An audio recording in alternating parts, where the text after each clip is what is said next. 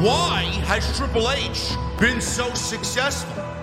Why is Triple H running WWE better than Vince McMahon and Bruce Pritchard on Monday and Friday night? Long-term booking.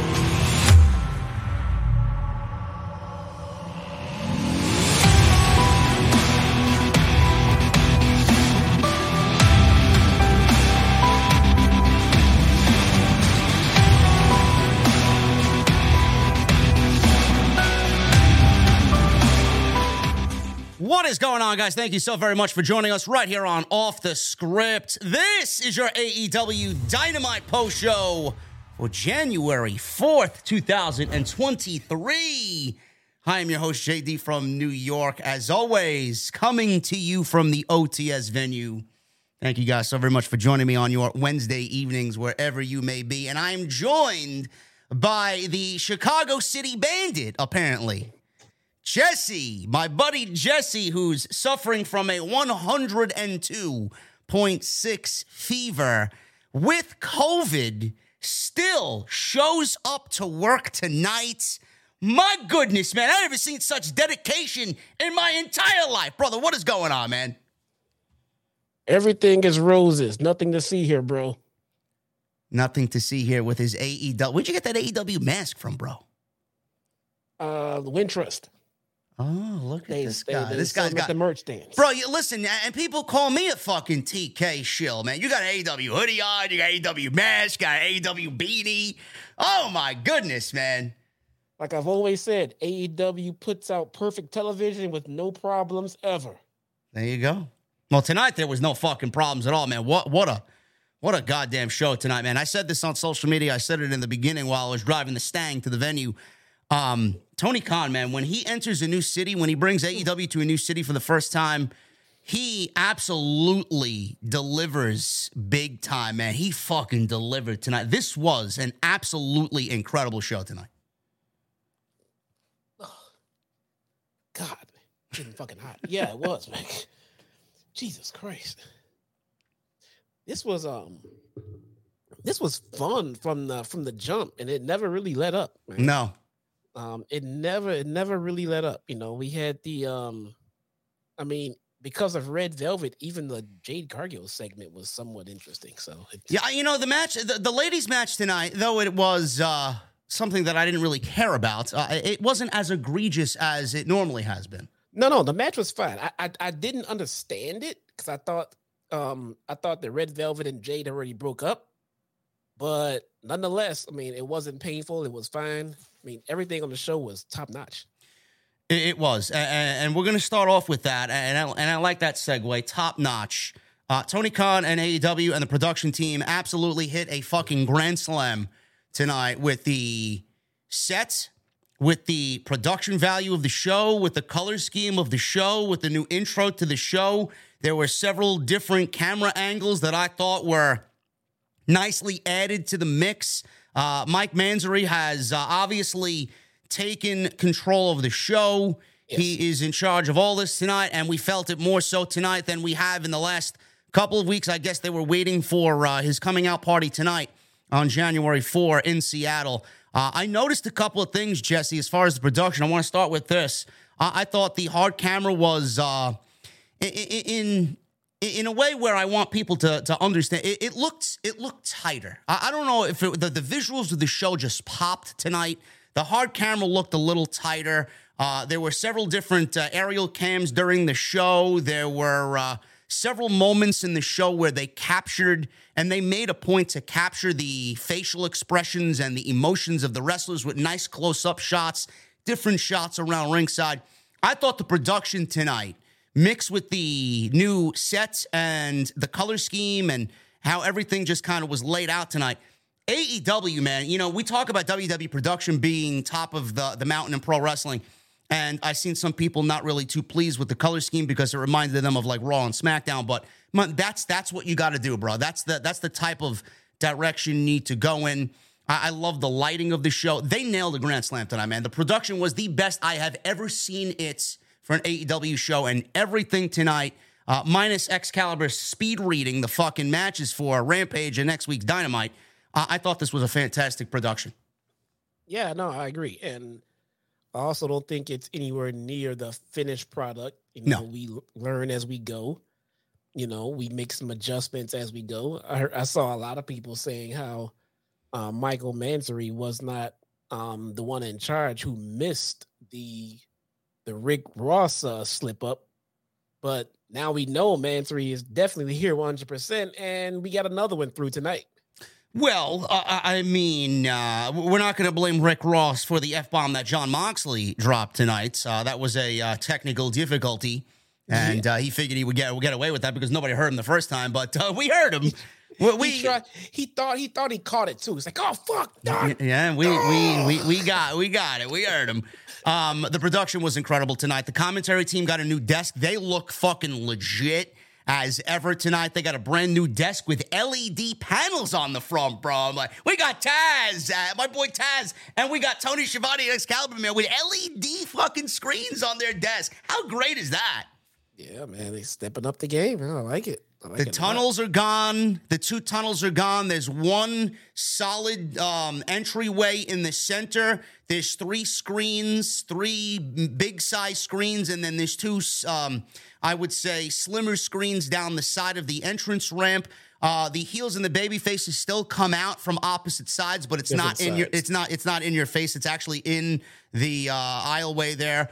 I thought it was great. The visuals of the show were great, and AEW kicked ass tonight. That Tony Khan deserves a round of applause. He said it was awesome. He says it was going to be a clear new era for Dynamite, and it was, and they are off and running in 2023.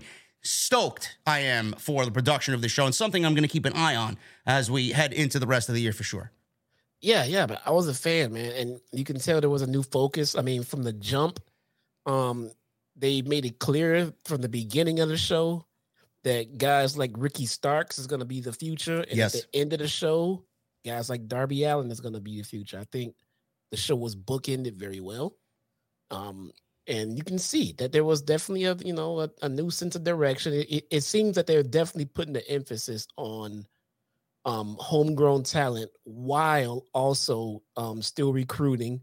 I mean, apparently out of high school and across, the indies and everything else. They're still going to do their thing, but I think they made it a point to not let homegrown talent fall to the wayside to new signees from now on. Yeah, I am very pleased to see the ascent of Ricky Starks, and we'll talk about that in just a little bit as he went one-on-one with Chris Jericho tonight. Darby Allin in the main event in his hometown of Seattle, winning the TNT title. We will get into that as those will be 2 key things we talk about tonight. But I want to start off with the elephant in the room. And I know everybody is talking about this particular beautiful woman. Mercedes Varnado made her New Japan Pro Wrestling debut at Wrestle Kingdom. And she is now Mercedes Mone. And the report going around tonight is that she reportedly has signed with AEW. This is coming from, I believe, DAZN. And that was in the news tonight, and I'm going to pull this up right now. I thought I had it queued up here on my my PC, but Mercedes Mone is now reportedly All Elites. Steve Muehlhausen of DAZN is reporting that Mercedes will indeed be Saraya's partner next week in Los Angeles when they face Britt Baker and AEW Women's Champion Jamie Hayter. Now, this has been heavily speculated for a few weeks because there have been no hints given at all on Dynamite or AEW that would lead people to believe that it is Mercedes. And the reason for this, Jesse, and this makes sense, is because she was still contractually binded to WWE as of December 31st. So when they announced this 2 weeks ago, and the mystery partner, everybody's like, oh, a mystery partner. Everybody's like, it's got to be Mercedes. It's got to be Sasha Banks. But she could not do anything, and they could not even begin to get the ball rolling until January 1st when she legitimately became a free agent for the first time in roughly around 7 or 8 years. Now, Mercedes debuted for New Japan last night in a segment with Kairi Sane, and they will wrestle for the IWGP Women's Championship next month in San Jose. The belief is that Mone will do some dates for New Japan, and her debut next week on Dynamite pretty much confirms that she is now under AEW contract. Steve Muehlhausen tweeted, and I quote, Mercedes will be Saraya's partner next week in Los Angeles against Britt and Jamie Hayter. Couldn't announce or make a major hint due to her still being under contract to WWE until the beginning of 2023. Now, Jesse, did you see the debut of Mercedes? I'm sure you've seen the clips on social media. What did you think about her presentation coming out to confront Kyrie last night at Wrestle Kingdom? I thought she looked like a damn star. Yes. I mean, clearly, hold on, let me fucking bench this asshole. What the fuck is that? Okay. Who's getting benched?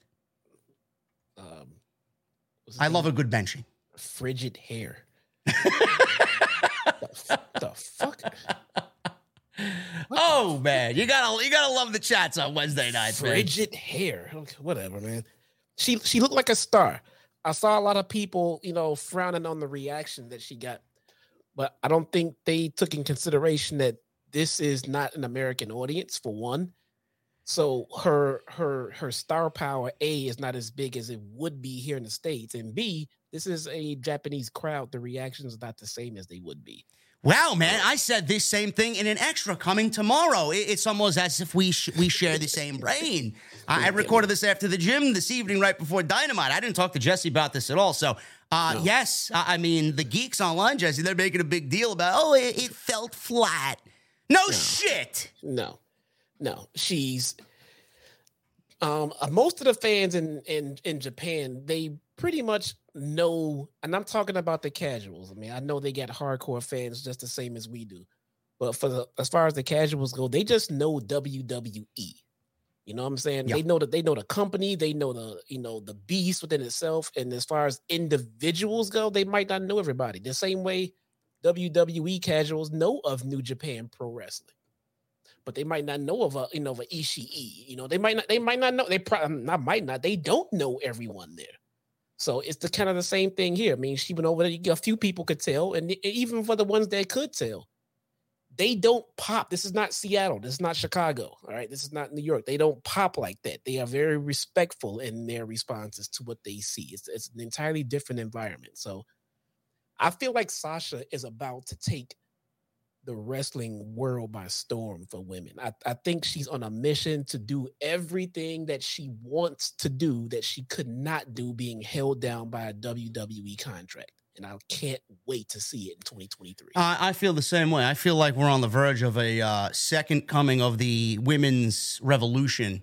And Sasha led that charge with Saraya, with Bayley, and all the other women that came out of that early NXT before that mega match that Bayley and Sasha had.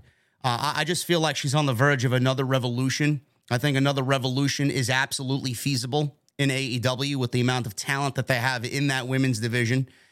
There is absolutely no doubt in my mind that when she arrives, I think it's a when at this point. It's not an if. When she arrives, it is going to instantly take it to the next level. That AEW crowd is going to welcome her with open arms. She fits that vibe and that entire environment like a glove. And I hated the fact that I woke up this morning and I seen immediately before I even wiped the fucking eye boogers out of my eyes, hate for this woman for the reasons of, she botched. She's not joining WWE. She went to the enemy. And it's like, there was no reaction. I mean, what the fuck do you want? There are COVID restrictions over there that are not really in place for the crowds to cheer the way that they want. Yes, they could cheer, but honestly, even with some of the restrictions being laxed, that audience is not going to really go out there and cheer that way because I don't know if you guys have watched Japan wrestling. They respect the craft of pro wrestling more so than us fucking Americans do. Yes. So even if they were allowed to cheer, I don't even think they would because of the fucking respect that they have for everybody in that ring at that event in the Tokyo Dome.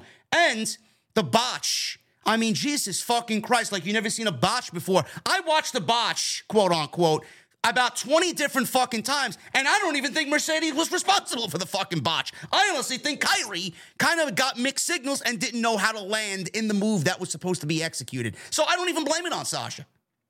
It's the least of my concerns. Me too. I think a lot of people here really don't realize the protocols and restrictions that they have in other countries as it pertains to COVID. I saw a concert that happened it may have been Korea, if I'm not mistaken, where they had a concert, but they only agreed to let the band and let the people have their concert if they agreed to stay silent, because the last thing you want is 20, 30,000 fans all yelling and screaming in close range. So they had them all stay quiet and gave them all like light up sticks or some shit like that, where they could show their appreciation by waving their light sticks. And it was a concert. The concert was lit. It wasn't my kind of music, but you can tell these fuckers were rocking it, and the crowd was just quiet. I've never seen this many people quiet before in my life. They actually respect the rules laid out as it pertains to things like this. So it wasn't a shocker to me at all. I mean, I've been to several concerts. I mean, you name it. I've been to several, and some of the music that I listen to, some of the music that I listen to is very in vein of what I play on the show before I come into doing the podcast. A lot of instrumental stuff, like Andy James and Symphony X, Michael Romeo. I go to see these guys and they're up there in age, 40, 50 years old. Michael Romeo is, this fucking large, overweight guy who's like a guitar virtuoso. And let me tell you something, man. When he's wailing away with a fucking 3-minute guitar solo, there's nobody really doing anything, man. Everybody's like fucking stone silent, just watching the guy and reveling in his talent. I mean, there's no cheer. What if a lot of people misconstrued that as like, oh my God, it's dead. It fell flat. What if the fans in Japan were paying respect to Sasha Banks because they were shocked that she actually showed up? The silence equals respect in that part of the world. It really does. And a lot of people don't get that, but it actually really, really does. So was it could it have been a sign of indifference? Maybe. Could it have been a sign of respect? More than likely. Either way, it was big news. And the fact that she's not going to show up, or not know about show up, but not wrestle until February 18th, leads me to believe that she is definitely, absolutely going to show up in AEW, because what the hell is she going to do between now and then? Just sit and wait a month and a half for the 18th? Her and Mikaze are going to go to Mexico. Go on vacation for the next month. Yeah. What the fuck what are they going to do? She's going to work. And where's she going to work? AEW. Bro, you texted me today. I was on my way to the gym. TMZ, you texted me. Pick this shit up, man. When was the last time you saw TMZ pick up anything coming out of New Japan Pro Wrestling? Never. Nope. Never. Sasha has hit the mainstream here in the States, man. And she's going to be worldwide. She's on a mission to wrestle who she wants, when she wants. And it seems like everybody is willing to give it to her, except WWE, I guess. Listen, it's their loss. She apparently peaked, but Charlotte Flair, 36, 37 years old, winning her fucking 86th title, hasn't peaked yet, right? It's ridiculous. I just find it to be fucking mega bizarre that they figured that this woman peaked. Meanwhile, she's the biggest female star in the sport. Fuck out of here, man. I'll take Mercedes over Charlotte and Becky combined. Give me a break. I saw your text. I wasn't even watching. I saw your text that said Charlotte is the SmackDown Women's Champion. You should have saw the look. I looked at my phone. Get the fuck out of here, bro. They took. What? I mean, the division was fucking dead since she left. This was basically Charlotte taking the fucking shovel and saying, "Hey, you want it? There you go, man. I'll fucking bury the fucking entire division in one shot." Ridiculous. Peaked. Oh Charlotte hasn't peaked though, right? No, I'm sure. She looks very natural and everything, man. Yeah, totally. Greatest female professional wrestler of all time, according to Bully Ray, According to Bully Ray, he also thought that Charlotte was the reason why the women main evented WrestleMania. Who do you think got that started? Huh? Yeah. Mercedes and Bayley, right? Without them, where's that main event? Nowhere. Fuck out of here. I'm gonna say something about Charlotte. It might piss people off. Maybe good. I love a good Charlotte roasting. Go ahead. No, it's not a roasting. I'm gonna put her over. Charlotte is fantastic at what she does, man. She's good. I mean, and the thing is, she's not the best ever, but she's good. she's not the best ever, and I don't think that's fair. So you're not the best ever, so you suck. It's the part that sucks is she's been put on this unreachable pedestal that she does not need to be on by WWE. Because if you just let her be, then her natural talent will just get her to where she's supposed to go, and people would actually like her. But she's pushed so goddamn hard that to the point where people just want to hate her for every little thing. But the thing is, she does not suck. I mean, I can name you, 100 different fucking female wrestlers that Charlotte is better than. But the fact that the way that she's pushed, the way that she's booked, the way that she's treated, it just brings so much negative heat to everything that she does. People just get sick of it. Thank you, Chi-Town Smart, for your warm compliments on my wrestling ability. I remember I've said years ago, I've said that for the longest time. We used to go back and forth about how great she was or how great she wasn't. And I mean, I still hold everything that I said back then. She's fucking great. But man, even I got tired of her. They just shoved her down my throat, and I enjoyed her work, man. But I don't want to see it anymore now. They literally, I think they ran her down harder than Roman Reigns in his babyface days.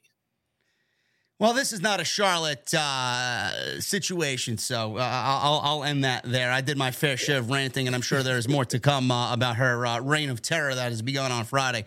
But as far as Mercedes, bro, we have this mystery partner thing apparently no longer being a mystery, as Saraya announced Toni Storm is her partner right in front of Hikaru Shida, who had this dumbfounded look on her face, and Saraya turned her back to Shida and started going over the game plan for next week right there.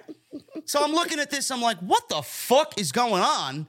And I said to myself that this cannot be real right now. Now, granted, I have said for weeks that if they did not deliver Mercedes, that they had to announce whoever it was a week before, because if they go into next week and then they announce, yep, it's Toni Storm, and she comes out on January 11th, that shit's going to be an utter disaster. So what they did tonight, in my eyes, is potentially set up Toni Storm being attacked next week, maybe by Shida. We don't know. Maybe this is a Shida heel turn. It looks like we got some developing situation happening right before our eyes. Maybe Shida turns heel and takes out Toni Storm, and then she's, I guess, left with finding a partner in Los Angeles, and it may end up being Mercedes next week. I don't know. What do you think about that? Well, this is awesome because they took the one storyline that they had, and now they're going to branch it off into two, because now when Shida and Toni Storm go to deal with their issues, and, Saraya just sitting there like, well, where the fuck is my partner? Well, now we bring in, Mercedes, and now we got Mercedes and Saraya, and then we also get Shida and Toni. So they kind of they took a good thing and they kind of split it off and made it two good things. So now we get, and this is so important, a feud with two women that does not involve a title. Yeah. So very important stuff. And that's a revelation in itself for this fucking division. Yep. That's something that we hardly see on television. The thing is, Jesse, when they did the whole CM Punk reveal, they wanted you to know that CM Punk was coming in without actually fucking saying his name. Here, they couldn't do that, and now they're left with, I guess 2 weeks to get this match together and kind of unveil her potentially on January 11. They have not mentioned anything outside of a little subtle hint there by Brittany tonight. Hi, Brittany. Brittany. It's a nice little subtle hint you gave there with the whole boss line. I love it. It's great. Right in the face. I know. But that was the only time, bro. With CM Punk, they let you know that he was coming. I mean, they booked the fucking United Center without a goddamn fucking announcement. I mean, they sold the fucking thing out. They 18 large. They booked the United Center for a rampage. Yeah, for a random. And people were like, "How do you know he's coming?" I mean, what are you fucking dumb? Tony Khan booked a fucking venue and sold it out. 18 large for CM Punk, and they didn't mention his name once on television. Indoor arena in Chicago. But here they're taking a different approach. Like, they could do that, but they want to keep you. They want to keep you sweating. They want your balls to sweat with this situation. They wanted you to say, hey, I know you all know Mercedes is coming in, but we're going to do our best to say, you know what? It's Tony Storm. And we want you to think it's Tony Storm. We don't want you thinking it's Mercedes. We want to fuck with you. We want to play with you a little bit. I like it. And I can appreciate that. We know that you know the story, but we're gonna take you on a little ride anyway. I like that. Yeah. Tell me a story. Get me there. Don't just be like, well, it's her, so here she is. I'm like, come on, man. Just be creative. That's your job. And that's what they're doing. This Renee sit down with the women. And by the way, this is starting to become a trope that's starting to get on my nerves. Renee has to sit down with the women every fucking week for an interview. So what? Every week. And it's usually some form of or combination of Britt Baker or Saraya. Who cares? Why? Why is that a problem? Why every week is the problem? It's not the fact that they're doing it. It's the fact they're doing it every week. Put them in front of the live crowd. There's no I in team, but there is one in Indeed, and that's the hiring platform that you need to build yours. When you're hiring, you need Indeed. Instead of spending hours on multiple job sites searching for candidates with the right skills, Indeed's a powerful hiring platform that can help you do it all. One of the things I love about Indeed is that it makes hiring all in one place so easy because Indeed does the hard work for you. They show you the candidates whose resumes on Indeed fit your description immediately after you post so you can hire faster. Join more than 3 million businesses worldwide that use Indeed to hire great talent fast. Start hiring now with a $75 sponsored job credit to upgrade your job post at Indeed.com/Blue Wire Sports. Offer good for a limited time. Claim your $75 credit now at Indeed.com/Blue Wire Sports. That's Indeed.com/Blue Wire Sports, and support the show by saying that you heard it on this podcast. Indeed.com/Blue Wire Sports. Terms and conditions apply. Need to hire? You need Indeed. Put them in front. If not, then just give Renee her own fucking talk show, for the love of God. She's sitting down with the same women every week.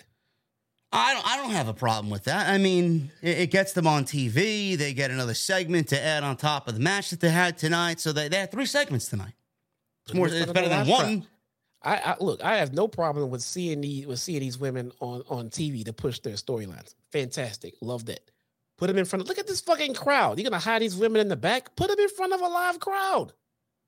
Look at this Seattle crowd. Well, it may be a plot twist next week. It looks like we may be getting Maki Ito, possibly. Oh, fuck. No, I'm only kidding. No way. I think I shut the fucking television off. I'm loving Sheeta. Whatever the fuck she says. Yeah. I mean, she's fucking Christ. She's adorable. But oh my God, it's so awful. It's so awful. But I think, and Sheeta, man, I'll say this every time I think about it. I've been a fan of Hikaru Sheeta's work ever since everything she did with Serena Deeb. And every week, every time I see her, she continues to hold my interest. I remember not liking Sheeta at all when she first started. Now, I'm a Sheeta fan, man. I'm loving her work, man. Yeah, Sheeta's a great wrestler. She is fantastic. Anyway, Mercedes more than likely coming in next week. They're going to let you sweat it out. I do believe the reports. I believed Raj Giri of Wrestling Inc. This past summer. I believed all the reports. I mean, I even made a video on it, and I said, listen, man, if I know anything about Mercedes, and I don't know the woman, personally, but if I know Mercedes, it's that she wants to make moments and memories. And this is something that she's desired for a very long time, to work Japan, and she made her dreams come true. So I want you guys to really be grateful that you're getting her in the pro wrestling realm. She could have easily said, peace out, fuck off, I'm going to Hollywood, and fuck pro wrestling. But she didn't do that. And now she's here, and you're still bitching and complaining, and you undersell the importance of what she's done in the modern era. She's not going to be the next Rock or Stone Cold. She's not going to have that type of influence, but if she can change the way people perceive women's wrestling by going out there and breaking the chains of WWE and wrestling all these great Japanese women and some of the ladies in AEW and just show us who she really is, why would you have a problem with that? I don't really get it. So just shut up and appreciate it, because she could have easily said fuck off, and she didn't. I agree. I think we even talked about that a while back. I mean, she does not look, man.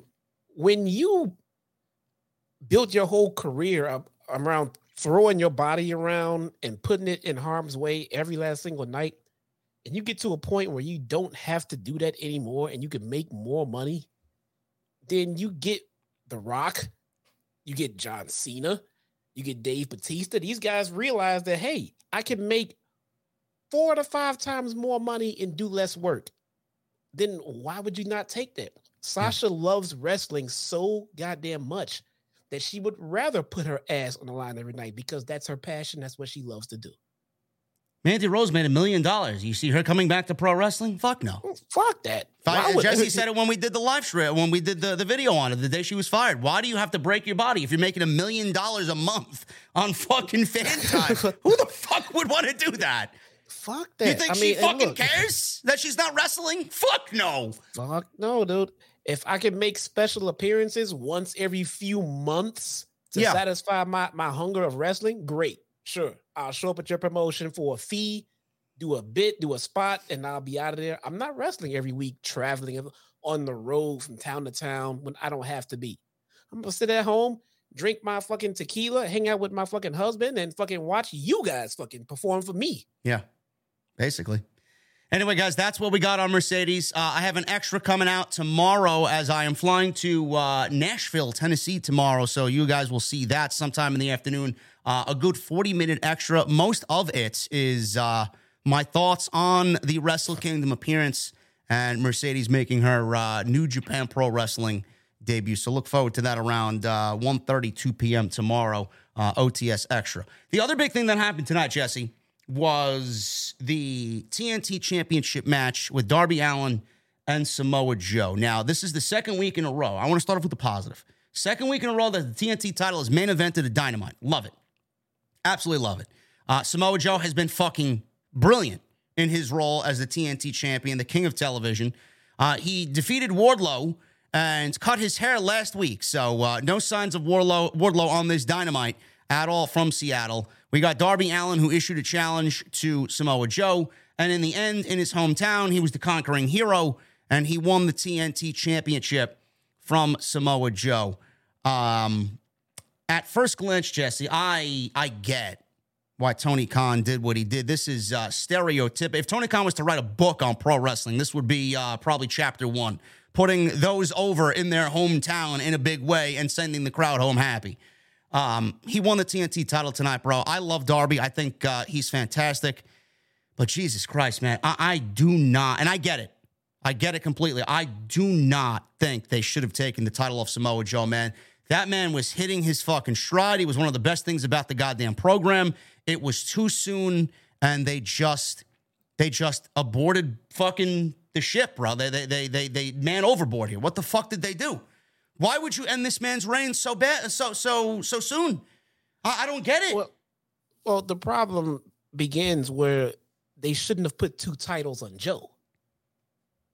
Because when you put 2 titles on someone, you got to get them off of them, right?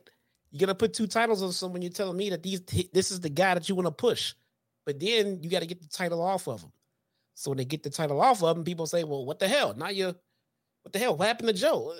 Joe still has 1 title, and he maybe he's going to lean more towards his ROH side this time because he's the ROH TV champion, right? So I don't know. They split the titles up. That's a good thing. They get it on Darby.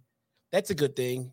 I mean, it does feel like the title has no direction with it, man.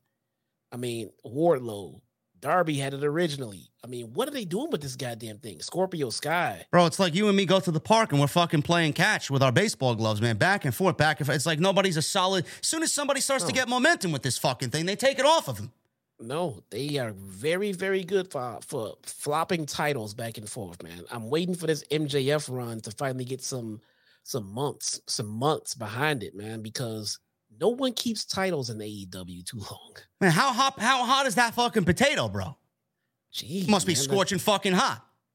Right out of Titus Catering. Almost like someone's brain is moving a mile a minute back there and he can't slow down. Like there's something going on in his brain. I get it. I have no problem with Darby at all. This is not about Darby. It's about why you would derail someone in Samoa Joe so soon after last week we just said This is the best Joe's looked since his NXT championship run. This is the best Joe's looked since his feud with Brock Lesnar. And then they just take the title off of him. This guy should be on TV weekly, Samoa Joe. This is great television. And then they take the title off of him. And then you look at what happened to Wardlow last week. They put the title on Darby because it's in Seattle. How do you think that makes Wardlow look? This guy's been chasing the fucking thing for how long? And Darby wins it in one shot. Yep. And he got his hair chopped off, man. I'm starting to wonder what the fuck is going on with Wardlow. Like, seriously, what is going on with Wardlow? I don't know, man. Something's off. Did Wardlow fucking anger somebody back there? Did he piss somebody? Did he piss in Tony Khan's White Claw? I don't fucking know. Bang TK's girlfriend or something, man? I mean, did he hand Tony Khan a Truly instead of a White Claw? I don't know. I mean, what the fuck did this man do? Like they castrated him and then sent him off. I don't know. Gimmick change coming? I don't know. I have no clue. It's just bizarre. I get it. It's in Seattle. It's Darby's hometown. They wanted to send the crowd home happy. This was the start of the new year, but taking the title off Joe this soon, I mean, at least give me fucking till Revolution. Holy shit. You know? I don't know. Yeah, Bushi just said in the super chat. Yeah, but I'm looking at you, Roman, 2 title. WWE is facing the same damn problem. They're trying to figure out how to get these fucking titles off of Roman. Oh, that's easy. They haven't figured it out yet. Well, I mean, I don't know. Let me call up DLGG. Maybe we need to get him on the phone. Bro, what's going on? It's not that difficult. How many times have I talked about this? Just give it to Cody and split the titles via the draft. That's it. I think it's hard for them to do it because the right thing to do would be to just have Roman lose clean to someone and put someone over in this historic run. But they don't really have anybody they want to give all of that mojo to right now. So they got to figure out a way to get these fucking titles off of him. What are you talking about? Cody Rhodes. I think they're willing to put a title on him, but not both. He's not gonna be both. He's not gonna be champion for both. He's gonna give up one in the draft. This is why I said it's easy. Come Monday Night Raw after Mania, I'm going to keep the WWE title, and the SmackDown title is going to get split via the draft. They have a tournament over there. Roman can compete for it again. That sucks, dude. I mean, to have Roman have both these titles for that long and just give one up is fucking moronic. I mean, he needs to lose to someone. He needs to lose to someone. What's the fucking point? I don't know. I'm going to hold these titles. I'm going to hold these titles for 1,000 days. Then no one can beat me for it. Then you just beat the game, bro. Leave. Get the fuck out of here. You're not putting anyone over on your way out? I don't know. Listen, it's not that difficult. It really isn't. And again, I don't know what happened to Wardlow. I don't know what happened to Miro. I don't know why the House of Black is not on television and they're banished to fucking Rampage. I mean, holy shit. The show's not perfect still. It's not perfect still. I mean, these guys need to be staples of the show. Yeah, I'm glad we're getting Ricky Starks. I mean, we could be without Ricky Starks. Yeah. So it's a new beginning. It's 1 week in. All this shit takes time. I might as well go into the next part of this, and we will start off with Ricky Starks. He wrestled Chris Jericho on tonight's show, and this was the open of Dynamite. I thought these two had a banger of a match.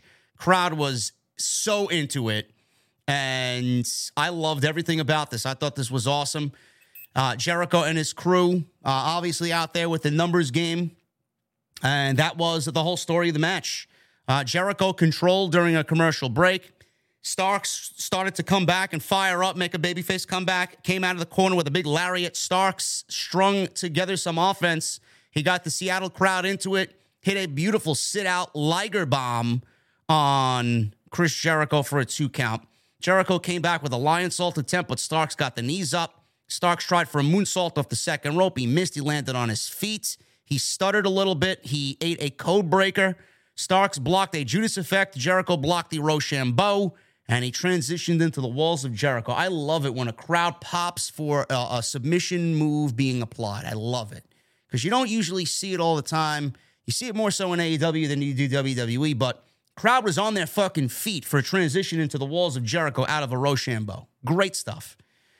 Then we get Starks grabbing the bottom rope, and Angelo Parker took the ref, and Menard hit Starks with a baseball bat right in the face.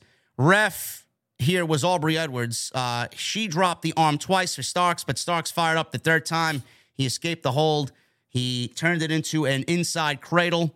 followed by a swinging DDT. Menard and Parker got dropped on the apron. Jericho was dropped by a spear, and that was enough to give Starks the upset victory over Chris Jericho. He's lost 3 matches in a row. I can't remember the last time Jericho's lost 3 matches in a row. And I love the narrative of Jericho's greedy and Jericho is power hungry and all this other shit. Jericho is as selfless as they fucking come, man. Holy shit. Post-match, the Jericho Appreciation Society hit the ring to attack Starks. Out comes Action Andretti.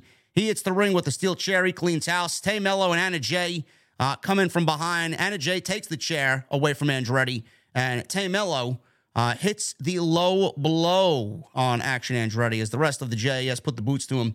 Menard and Parker set up a table at ringside, and Hager absolutely destroyed Ricky Starks with a power bomb, putting him through this table on the outside from the apron. Brutal stuff there as Jericho and his guys and ladies are relishing in their carnage. I said this on social media, Jesse. Ricky Starks is a fucking superstar. I'm glad to see him on the show. Start the show hot. First, it's very telling that the first Dynamite of the year is started by Ricky Starks. Excellent stuff. Secondly, Jericho starts 2023 just as strong as he ended 2022. And he is in the midst of molding, Jesse, another future piece of the company. Is there anything that this man doesn't touch and doesn't turn to gold? I mean, Jericho is just incredible. He is, man. I mean, he is everything that you would want from a locker room leader right about now. Yes. And God knows they really need a locker room leader. So hats off to Jericho. He is in the business right now of putting guys over. And he knows it. Yep. And he knows it. That man bleeds AEW. He fucking sleeps and breathes AEW.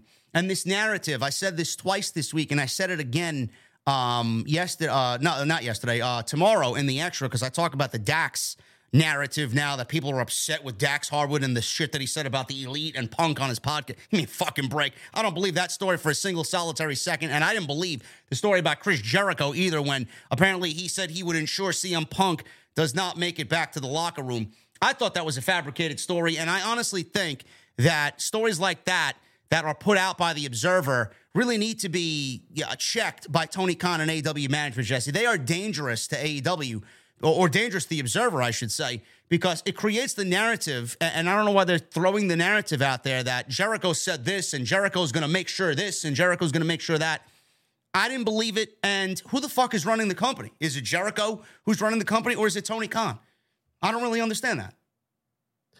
Yeah, I don't know, man, but, it's not about running the company, but if there's someone speaking for the boys in the back, I would say Jericho is one to be trusted to speak for the guys in the locker room. And I don't think what Jericho said is a Jericho opinion. It feels like pretty much a locker room consensus. You know what I'm saying? I mean, minus stuff. I get, Punk still has his friends here and there, but all in all, it seems the majority of people would rather see him not come back. I don't know. I'm starting to lean the other way. I just don't think Jericho would allow that I just feel like Jericho would be in the mediator role. Like, I feel like Jericho would actually be on the side of, hey, I want these guys to be back together. I want Punk in the locker room. I know what's best for business. I know what's better for the company. And working together as a family and a unit, even though you may not like each other, brothers fight, sisters fight, but everybody should be back on the same page. I feel like Jericho would be in that mindset. Why would he ensure the locker room that CM Punk would not return? Yeah, we got Punk out here possibly trolling. We don't really know. And then Dax on his podcast, bro, said that he'd love for the Elite and Punk to work together, and Punk was buying the ladies Starbucks gift cards, and he was taking the Pinnacle out for fucking dinners and wives and the kids out for dinner. I mean, all these great things being said. It's like, holy shit, what did Dax say wrong? And why would Jericho do that and say that? It's just nothing makes sense to me. I don't know if you heard the Dax story. Like, what was so wrong about what he said that apparently people wanted him to stop talking about it, and people supposedly had a problem with his podcast? It's a sore subject to a lot of people still, man. I don't know. The whole ordeal. I don't think it's about them, well, they want Punk to come back. They want everything to go back to the way it was. They want to make money. Great. We get all of that. But what happens if he comes back and that's not what you get? And you get the same cancerous issue you had the last time. I mean, what's to prevent that from happening? We don't want that reoccurrence back. I mean, and I'm thinking that's what is saying. You know what I'm saying? I hear you. I feel like people were upset with Dax in this situation with Dax. I feel like people were upset because maybe he divulged too much information and he kind of he potentially may have kind of let the cat out of the bag. Like, yeah, things will be all right. Maybe. I don't know. I text you a while ago, man. I understand. And there's works and there's shoots, but I've never heard of a work where your plan is to take your top stars off TV and make your company seem like it's in shambles. That is the stupidest fucking thing I've ever heard of. I agree. That is the stupidest fucking thing I've ever heard of. If it turns out this is all one big work, I would just look at TK. What's the fucking purpose of that? I don't know, man. A few tickets? I mean, you're selling less tickets. Man, top guys. I agree with you. It doesn't make any sense. But at the same time, I mean, they have this is AEW's biggest year. They will be in contract negotiations with Time Warner and Warner Media. And I feel with Punk back on television, it's going to make AEW a lot of money. They're going to get the money that they desire. And if Punk is back, there's too much money to be made by this in the company. And it benefits everybody. Everybody's going to make more money because of this. If AEW gets a better TV deal, then everybody's going to make more money because of it, with Punk being there. How do you say the networks are not stupid? They watch the product too. How are you going to sell to your network that the guy that just burned down your whole fucking company at a press conference is coming back and that's going to be good for your company? How are you selling me on this being a good thing? That's not our problem. It's Tony Khan's problem. Tony Khan's the salesman. I don't think it's a problem he's trying to have. That's why I don't think this is not a one big fucking. I also don't think Tony Khan wants to fire CM Punk. No, I can agree there. He doesn't want to, but I also think that he's going to do what he feels is best for the future of his business. And it's about money, but at the end of the day, it's about what kind of money can you make if this guy comes back and causes yet another locker room issue. Or another one after that. I mean, cut your fucking losses. You saw what he's gonna do. You saw how it all turned out. It's starting to die down at some level. Just let it go. Why bring this guy back and then reignite all of this shit with all these fucking feelings of people in the back and everything else? That's drama that's gone, and it doesn't have to come back unless you let it. We'll see. It's going to be a very interesting year, and if 2022 is any indication, nobody knows what the fuck's going on. We could be sitting here with CM Punk and fucking WWE for all we know. You know, we didn't think Vince was going to be fucking gone, and here we are. We have a WWE without Vince McMahon. So anything can happen. Yep. Adam Page, he's in the ring with Tony Schiavone, and Hangman walked out, cutting this promo. Says he's not medically cleared to compete as of yet. Schiavone said he was sorry to hear that, and he says if he takes a red eye, Hangman, and goes home tonight and takes his last brain scan, he would be cleared for next week in Los Angeles. He said he will fight Jon Moxley next week one way or another, and I quote, "I will knock your dick in the dirt." Now, whatever the fuck that, I never heard that before. Have you ever heard that saying? Knock your dick in the dirt, bro. No, man. That must be some cowboy shit. If dudes start threatening my dick, I'm rethinking this fight, Well, I don't know. Moxley, he comes out. Different shot for Jon Moxley tonight with the new production of AEW Dynamite. I loved the fact that they shot from behind Moxley the entire time on his way to the ring. It just makes for a better presentation, in my honest opinion, instead of putting the camera in his face and watching him through the crowd all the way to the ring. I just thought it was a better presentation for him. Makes him look more like a badass. Moxley told Hangman after he got in the ring that he's surprised he made it out there after everything you've been through. He didn't say that with a heart full of sympathy and kindness. And all of a sudden, fans chanted, "We can't hear you, we can't hear you." So the microphone seemingly died right there in Moxley's hand. So he grabbed another microphone. It seemed to work. He started talking again, but again, it glitched out. Moxley got genuinely fucking frustrated here. And he said, "What the fuck?" Leaned into the corner and said, "Seattle, let's get this back on track. Jesus Christ." We heard that. What is your temperature? What is your temperature now? 100 and what? No, bro, down to 98. You're down to 98. Yeah, I took a bunch of drugs before I got on. There you go. What the I fuck? am highly drugged up right now. Okay. Look at this guy, highly drugged up on my podcast. Unbelievable. What the fuck, says Moxley. We heard it. Another F-bomb on Dynamite. And it wasn't Rick Ross's fault. We can't blame him. Can't blame Rick Ross for this one, bro. He says he's sick of the candlelight vigil for Hangman. He says he wrestled 2 months with a torn tricep. No one has gotten knocked down more times than I have in this business. He said seeing him play the victim because you got knocked out makes me sick. Hangman asked if he thinks he's mad. And he said, was it because I got knocked out? He says he's been knocked out by enemies, strangers, and his best friends. He says it's an unfortunate part of what they do. He says he's never been mad at him for that. He told Mox that he doesn't seem like one for nuance, so he'd keep it simple. He says his issue is he called him to the ring and didn't let him get a word in before he cracked a joke. He says he nearly took his career away from him, but he thinks he told a joke because he felt threatened. He said the first thing Mox would do if he got knocked out is come back for revenge. Hangman says he has a month to stew on what he said to him and 2 months to stew on him knocking him out with a lariat. Mox was getting angry, started pacing back and forth. Hangman tried to stay in Moxley's face, and he says he has 2 lariats in the chamber with his name on them, and he gets them in the Forum in L.A. Mox said the only joke he thinks is funny is that he thinks next time is going to be any different. He says he will make sure next time he doesn't get back up. And that was the end of the promo. Outside of the little technical glitch, which I found to be hilarious here, I thought this was an excellent back and forth.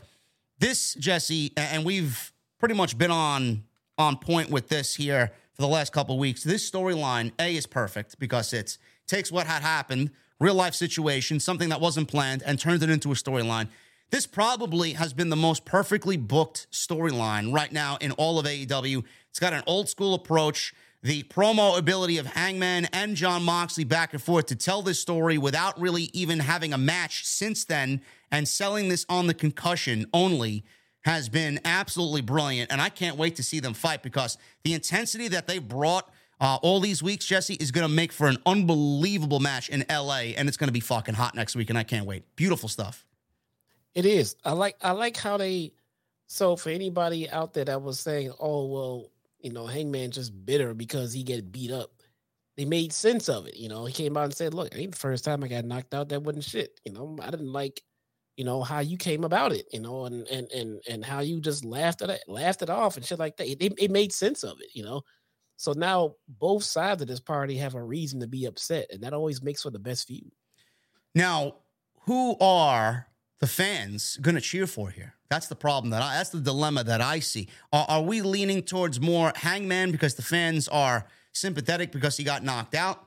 Or yes, are we leaning towards Moxley here, 50-50 split? Or, option C, are we leaning towards Moxley turning heel?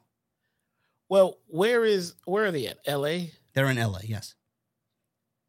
So there's no hometown advantage. So Moxley's always been pretty much a tweener. I mean, the guy has bounced back from like heel to face depending on what feud he was in and which one you need. Whatever Moxley needed to be, that's what he'll be. And at this one, it kind of looks like he's being a little bit of a dick. So it looks like Mox is going to be a little bit of the heel in this one, it looks like to me. And that's a role he plays very well. Yeah. The Acclaimed, Max Caster and Anthony Bowens with Billy Gunn against Jay Lethal and J-E, double F. J-A, bro. Double R-E. Finish it. Double T. No. Yeah, Jeff Jarrett. No. You love Jeff Jarrett. Move on with the fucking segment, man. Jeff Jarrett with Sanjay Dutt and Satnam Singh for the AEW Tag Team Championships. Now, I don't know where anybody's been. I don't know if you've seen the news, but the rap last week, bro, has gotten people to talk about Miss Karen Jarrett, formerly Karen Angle, to a point where Max Caster's rap brought Karen out on social media to basically expose her ex-husband for cheating on her with Dawn Marie, I believe. Who was it? Who did she tag? She tagged a whole bunch. I don't know. I know Kelly was one of them, and she really took this and said, "You know what? I'm gonna legitimately be a Karen on social media about this." Man, Max Caster started a fucking dumpster fire of drama online, bro. It's so good. It's so good. I mean, So what did he do tonight? So he came out to fix this situation, right? What did he do tonight to fix this? Max Caster? Yeah. He did absolutely nothing as he continued to berate Karen Jarrett on AEW Dynamite. He fucking did it again. And you made a good point to me via the text, Jesse, when we were watching the show. You know what? I would not be surprised if Jeff Jarrett said, you know what? We're going to fucking double down on this shit and we're going to fucking do it again. And you said it perfectly because nobody knows his wife better than Jeff Jarrett, and she'll get over it. She'll get over it. I talk shit about Jeff Jarrett because I just don't want to see him wrestling in 2023. But at the end of the day, Jeff Jarrett knows wrestling, bro. He knows fucking good heat when he see this is great fucking heat. Use it, bro. I can see him in the back right now. Bro, this is great fucking heat. Use it. But your wife, bro, she'll be fucking fine. Just go ahead, do it again. People are loving it. Come on. It's crazy. You know, Max Caster said, yo, listen, hey, Jeff, your wife better say less. She's getting crapped online worse than Skip Bayless. He also said Jarrett will blame his loss on Dixie Carter. Listen, I can't ever not like a Dixie Carter roast. He closed with TNA stands for Total Nonstop Acclaimed. That rap, Jesse, gets 5 JD whiskey shots. Oh, man. So this guy gets better every week, man. Love it. Every week. I don't know about you guys, but I'll be sitting there watching Dynamite or whatever on my phone. And when I hear that horn go off with the Acclaim, I put everything down and turn the TV up. Man, I rushed to go make my fucking cup of coffee. I'm like, I gotta see what Max Caster's got to say. This match coming up next. I fucking rushed, poured my coffee, poured my cream, stirred that shit, ran back to the fucking couch with my coffee in hand. Man, I love it. I thought I was an asshole. Max Caster has no chill. Good? None. I mean, Karen Jarrett, listen, honey. Listen, just take it easy. It's not that. Apparently, Kurt Angle cheated on Karen with Kelly. I mean, listen. You know. What kind of sympathy was she expecting? A pro wrestler cheated on his wife. Oh, my God. Wow, what a revelation, man. Cheating allegations in the locker room during a pro wrestling fucking, or in a pro wrestling company. Holy shit. No one's ever done that before. My God. What type of shenanigans are happening back there? What do you think, they're playing fucking poker? Holy shit. So fucking good. I wonder what Disco Inferno thinks.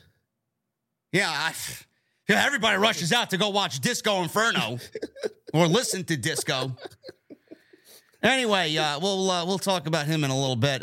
This match, man, oh man, bro, they fucked you with the false finish, didn't they? I thought we were getting fucking Jarrett and Lethal, bro. I thought they were gonna walk away with this thing. Dusty finish, and if it feels like someone's listening, because what have we been saying about the Acclaim? Get these guys in the fucking ring, man. Yeah.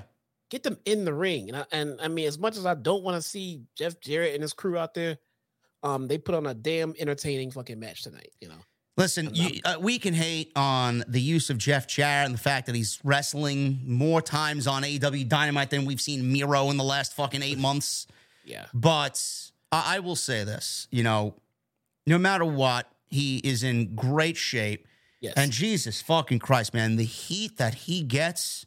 I mean, if I could bottle that up, if I was a pro wrestler, I want to bottle that up for myself, man. Everybody in that locker room should be like, man, how the fuck do you get that much heat? He is a legit heat magnet. I love it. He's great, man. He's great. It's kind of making it hard for me to sit here and say I don't want to see. I mean, but the thing is, I just want to see the new talent shine, and I don't mind seeing guys like Jarrett go the same way. I don't mind seeing Dustin suit up and get into a ring and do a match here and there. But to make him a regular tag team competing for titles, that's the part where I kind of just disagree with. Yeah. You know, Sting is used the right way. Billy Gunn used the right way. You know, all the legends, and I've said it for the longest time, AEW has done very well with how they treat their legends. But Jeff Jarrett just seems like he has a little bit too much wrestling time. I'd rather see him in the back coaching, producing, managing, giving these great ideas for stuff to get over. He's really good at that shit, man. So I don't want to see him leave the company. Yeah, I mean, the use of him here tonight. Well, this match, I love the ending of this match. It was a very creative end to the match, and we'll get into that in a little bit. So, Jarrett's in there. He's in control. Caster and Lethal tagged in not too long after he had taken control. Caster took control for his team, tagged Bowens back in, back and forth, rapid tags. Jarrett shoved Caster off the top rope. Lethal and Jarrett hit Bowens with a double team move for a near fall. Lethal then gets a figure 4 on Bowens as that happened in the middle of the ring. Ref, all of a sudden, Billy Gunn was ejected at this point. Referee ejected Billy Gunn from ringside because he was getting in the referee's face. I don't know who that referee is, but, man, he is a legit authority in there. I forgot his name, but he's a great referee. So, yeah. He was unlike someone else who just let shit go. Yeah. Tonight. Aubrey usually lets shit go. Man. She just lets anything go. And Rick Knox, I mean, forget about it. I mean, he's a fucking blind man working out there. Rick Knox is the blindest. Jesus fucking Christ. History. So Daddy Ass, he got ejected. Jarrett and Lethal were taking over here. We speed things up, and Sanjay Dutt apparently was kicked out of the match as well. So Sanjay and Satnam, they all got kicked out. The whole fucking referee crew came out there to take Satnam out of the equation. And while all this was going on, Sanjay Dutt is at ringside, and he cheats. He helps his boys cheat to win. And Jarrett and Lethal win the tag team championships by pinning Anthony Bowens. And I'm like, oh my fucking God, what did they just do? Bowens had his foot on the rope. Sanjay pushed it off. Referee, the original referee, did not see it. With all the referees out there, Jesse, one referee in Aubrey Edwards saw what was going on as they were trying to detain Satnam Singh, turned around, got in the ring, and said, no. I saw Sanjay Dutt put this guy's foot on off the rope, push the foot off the rope, and we're going to restart this match. Then it leads to Bowens rolling up Lethal, I believe, to win the match. 1, 2, 3, and that was it. Yeah. At first, I was sitting there like, you got to be kidding me. It's like 100 refs out there. No one saw this shit. Nothing. No one. One referee saw the entire. I mean, I guess maybe they did see it, but Aubrey is the only official that's going to have that type of authority in there to get something overturned like that. I tried not to look too deep into it, but I like the fact. I like the fact that they were all out there, and not at least one of them saw what was going on. So I thought it was a very creative ending, which is going to lead to another match. This is going to be a no-holds-barred match now on Battle of the Belts, and I'm assuming at that point, this feud will be over. There's no reason why Jarrett and Lethal are going to win the tag team championships, and the Acclaim will move on, hopefully, and find new challengers going into Revolution. Yeah, I hope so. I mean, again, I'm kind of caught in a weird place because, I mean, the matches that they have, I mean, they've been okay. They've been entertaining. A little overbooked, but that's fine. That's fine. You know, every match can't be that way, but for right now, it's fine. But again, I just want to see other tag teams go on and try to challenge for these titles instead of Jeff Jarrett. Who is next? I don't know. Who do you want to be next? I don't know, man. The Gun Club. That's a good point, man. What are we doing? They are building the Gun Club, and they are forever tied to the Acclaim because of Daddy Ass. I mean, I'm hoping that they pull him away and put their father back at the Gun Club because they need him. If they plan on pushing these guys and getting them over to some point, they're gonna need their father. They can't do it alone, man. Man, I don't know if we could be without the Acclaimed with Bowen saying, "Scissor me, Daddy Ass." I mean, I don't know.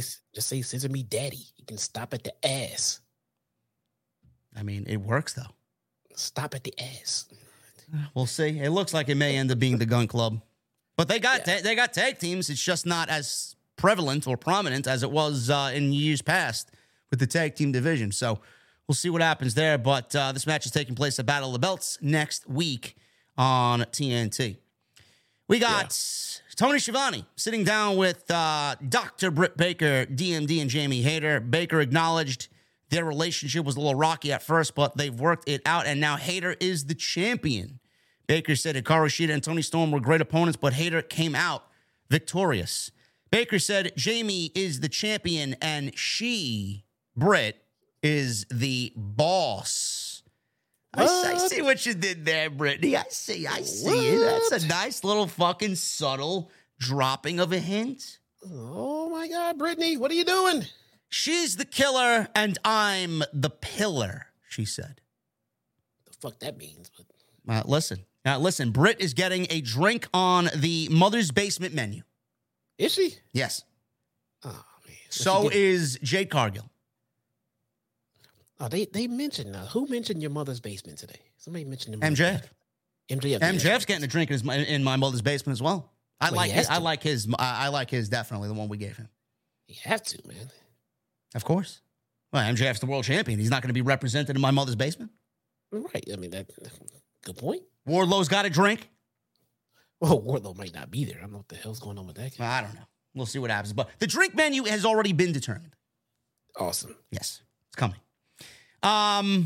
Yes, I mean, just by the subtle hint of Britt saying the boss, it could be something, it could be nothing. But of all the words she could use, she used boss. Now, who was known as a boss not too long ago in the other promotion over there? I mean, yeah, that's not a coincidence, man. No. Now, they played it off as if it was nothing and it was just another promo, but that there kind of caught everybody's attention. So we'll see if they run with that, and we're looking forward to next week to see Mercedes potentially in AEW. Jungle Boy, he introduced Hook as his partner next week to take on Lee Moriarty and Big Bill in Los Angeles on Dynamite. Looking forward to that match, man. Jungle Boy and Hook should be a formidable tag team. Big Bill. Big Bill. The fuck? No. Big Bill. Everybody's afraid of Big Bill, bro. Oh, Jesus Christ. Sounds like he should be the fucking bouncer outside the OTS venue. Big Bill. There's no quality control here with these names, man. I don't know. Well, did you see what they named Preston Vance? Oh, my God. Pero Pellegrossi, or whatever the fuck his name. Pero, what, he's named there for a fucking sparkling water, man. Pellegrino. The fuck are they naming him? Who? Listen. Let me put my fucking eye pencil down. TK, listen, bro. His name is Preston. Bro. His real name. TK, listen, bro. I got to talk to you, man. Who quality controls this shit? Pero Pellegrosso is his name. What the fuck was wrong with Preston Vance? That's what I want to know. Can someone please fill me in? Quality Who named control. him? Did Roosh name him? It's so bad. It's so bad. Pero Pellegrosso. It's like him and Big Bill got into a room together and tried to come up with the stupidest names they could find for each other. How to be a jobber for life. Just follow Pero Pellegrosso. He's not Main looking eventing well. for the AEW World Title, Pero Pellegrosso. Preston is not looking well, or I mean, it's not looking like it's. I don't know what's going on here, man. But Preston needs Dark Order back.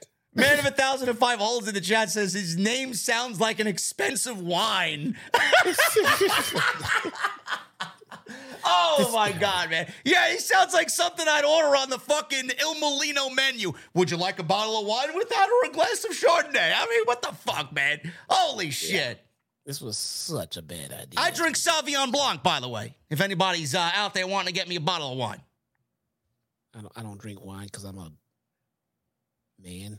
But oh, you're not, what am I, too posh for you? You are the yuppiest yuppie I know, man. Listen, bro, you got a problem with me being a yuppie, man? I go to Starbucks almost weekly, for 4 days a week. You said you want to go to Seattle, bro. You'll be in heaven, man. Of course I would. It's the coffee capital of the world. There you go, man. You know what else is in Seattle? Nirvana. And they're fucking terrible, man. Holy shit. Hey. Any Nirvana fans in the chat, I'm sorry. Have fun, man. Blow your brains out, man. Oh, my goodness. Hey, Hologram, I'm sorry, bro. I had to let it out, man. Being that we're in Seattle tonight. Anyway, Jungle Boy and Hook, I'm looking forward to it. Big Bill. What's up, bro? Maybe we could hire Big Bill to be the OTS bouncer. Fucking Big Bill. We got to find something to do with him that makes sense. And we got to start by changing that fucking name. There's just so much we can do with Morrissey in AEW. Bro, we got Big Bill and Pero Pellegrossi.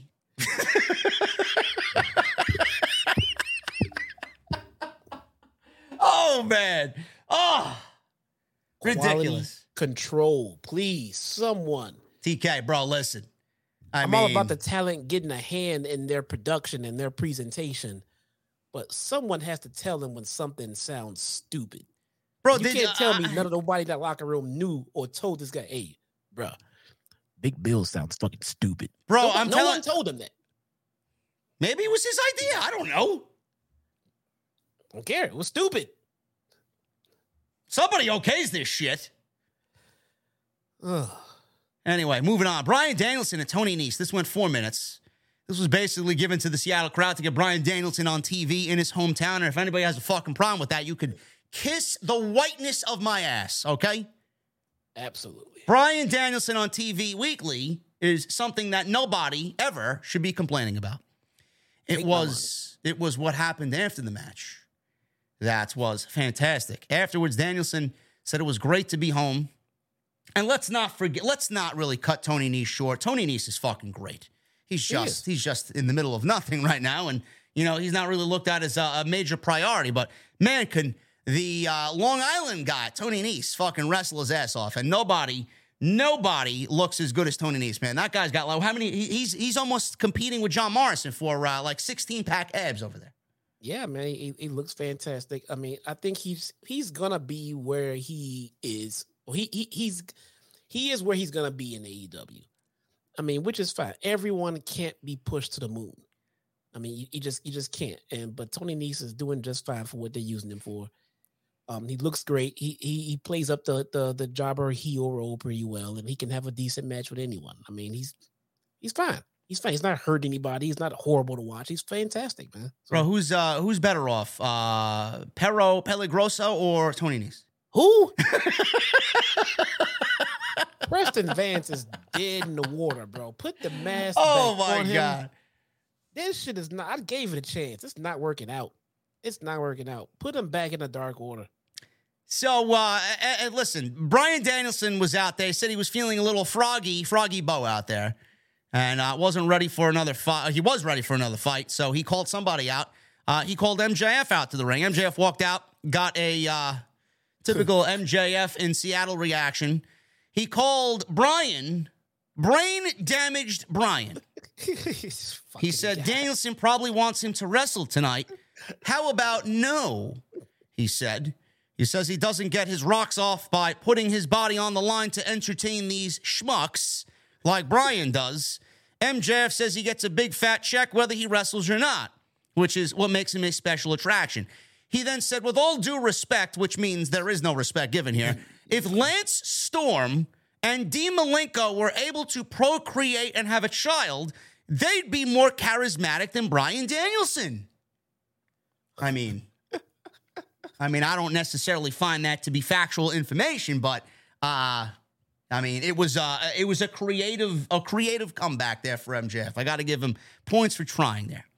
Just because you look like a goat doesn't mean you're the greatest of all time.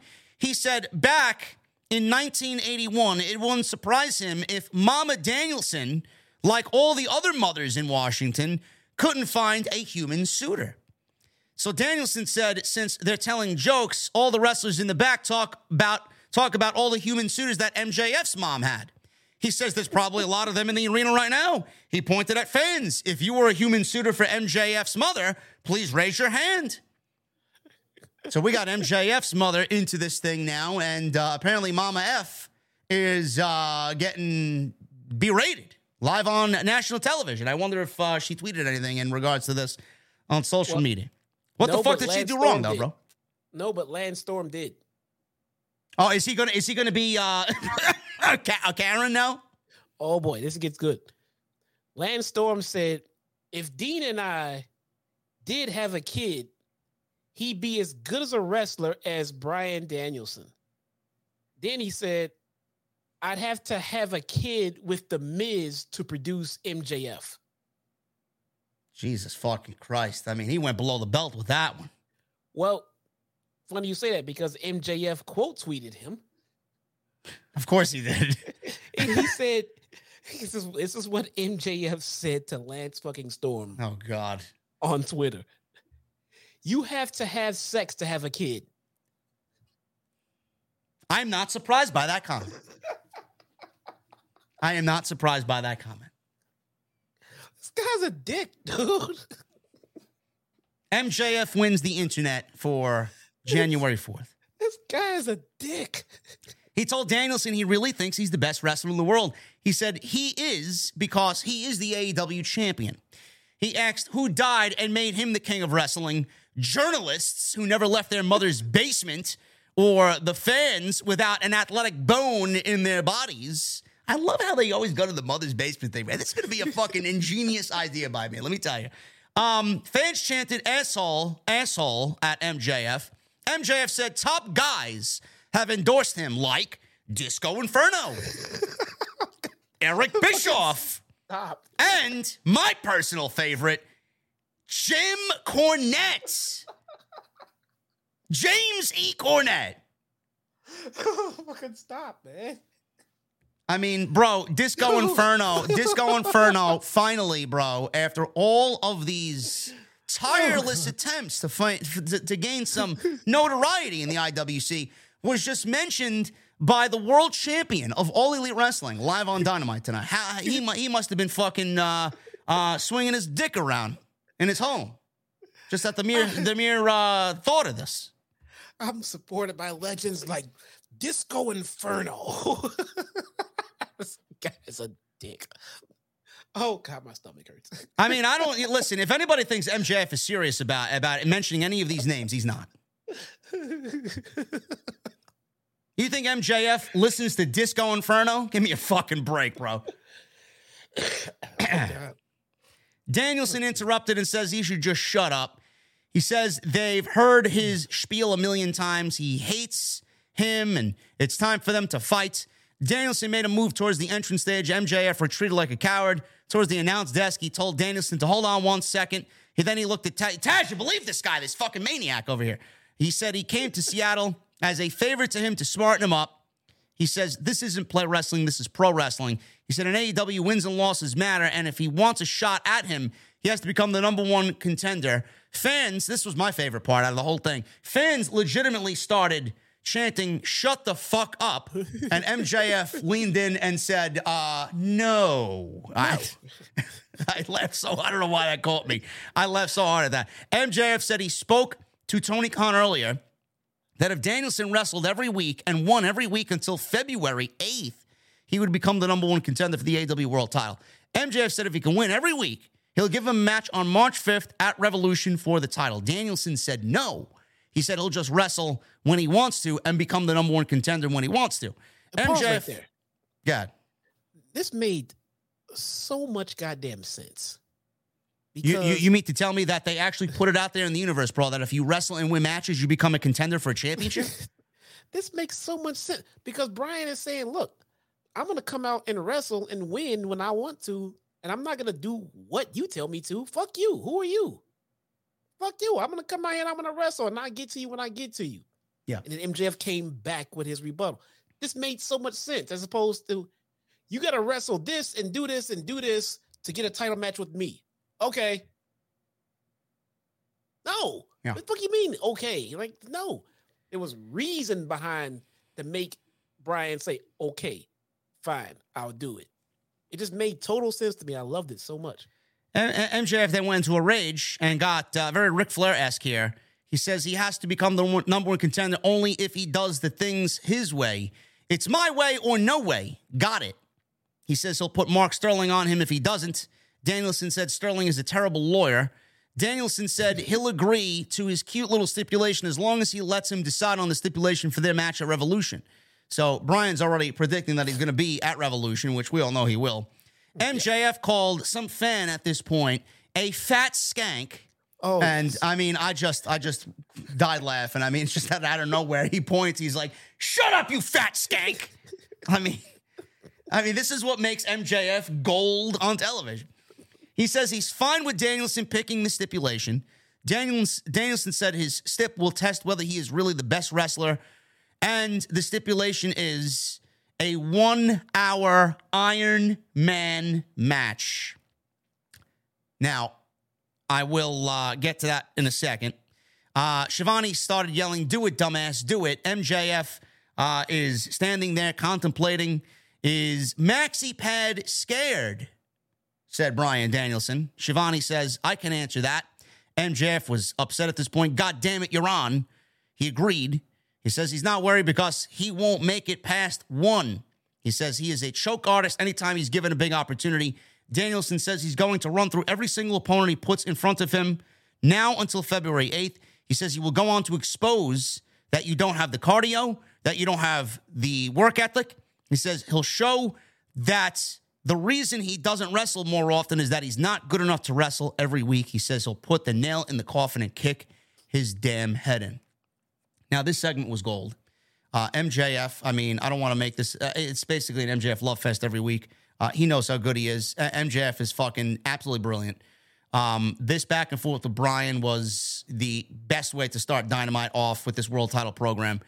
And we got a 1-hour Iron Man match between Bryan Danielson and MJF. Now, this is the part I really want to focus on, Jesse. I know a lot of people are going to be like, "Oh, an Iron Man match, what a boring stipulation." I can already hear the fucking virgin geeks, crying, "Oh, it's boring. Oh, it's too long. Nobody wants to watch pro wrestling for an hour." I'm sure Vince Russo will be crying, "Nobody wants to watch a pro wrestling match for 1 hour, bro."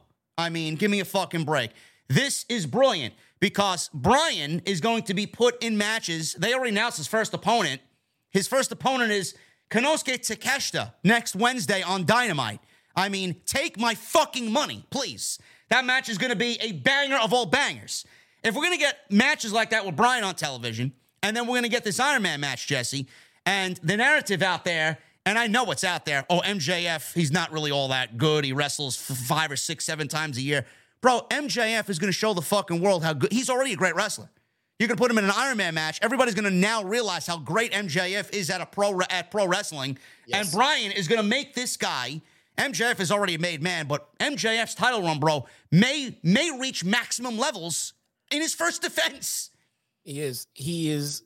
So a match like this with a guy like that helps MJF become an even stronger champion because he went the hour with Bryan goddamn Danielson, bro. Yeah. So it's not about fluff matches and overbooked bullshit with MJF. He can also go in the ring, and that's what we're gonna get. Bryan Danielson is gonna bring out a 1-hour classic with MJF, man. I can't fucking wait. This is gonna be brilliant.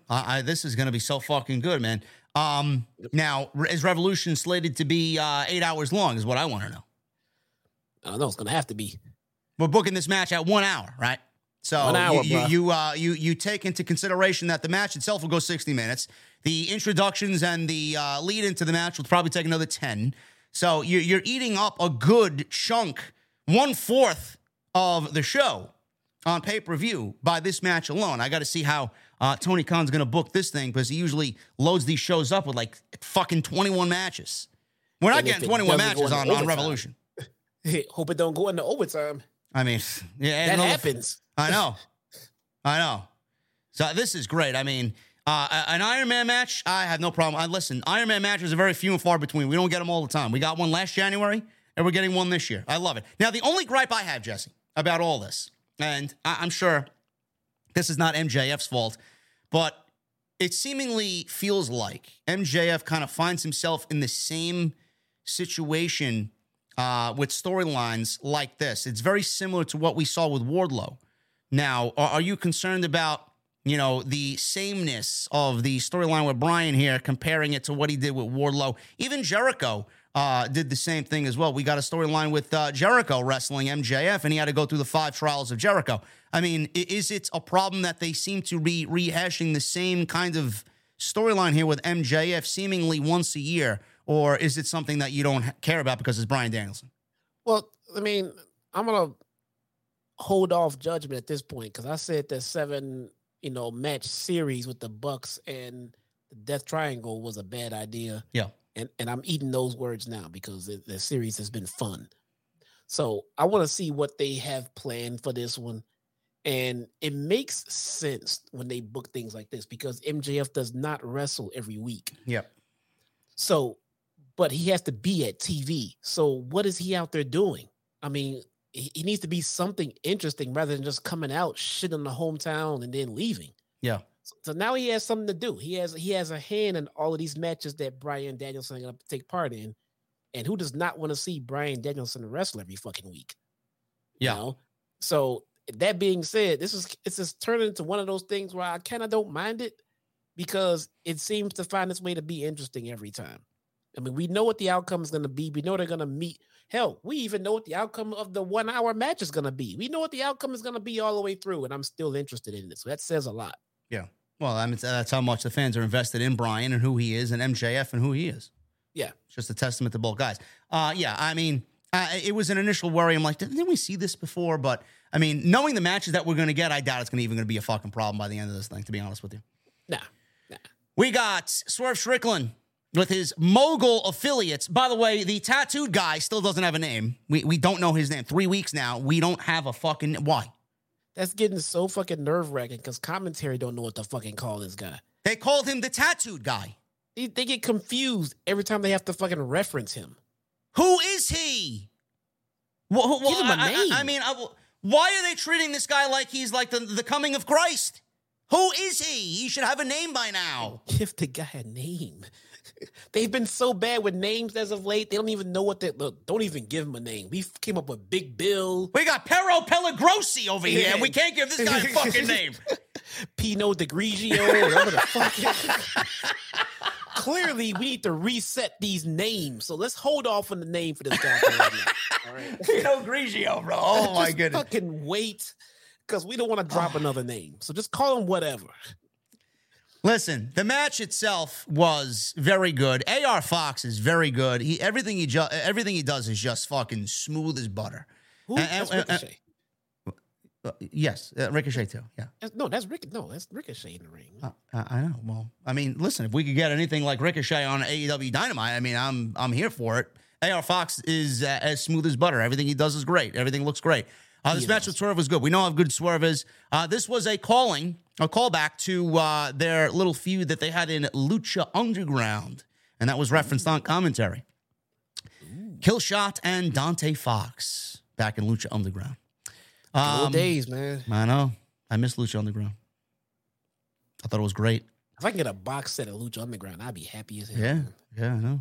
Dario Cueto was fucking... I mean, outside of William Regal, the best on-screen authority figure ever. What's he doing nowadays? I don't know. I don't know where he is. What a great fucking, GM.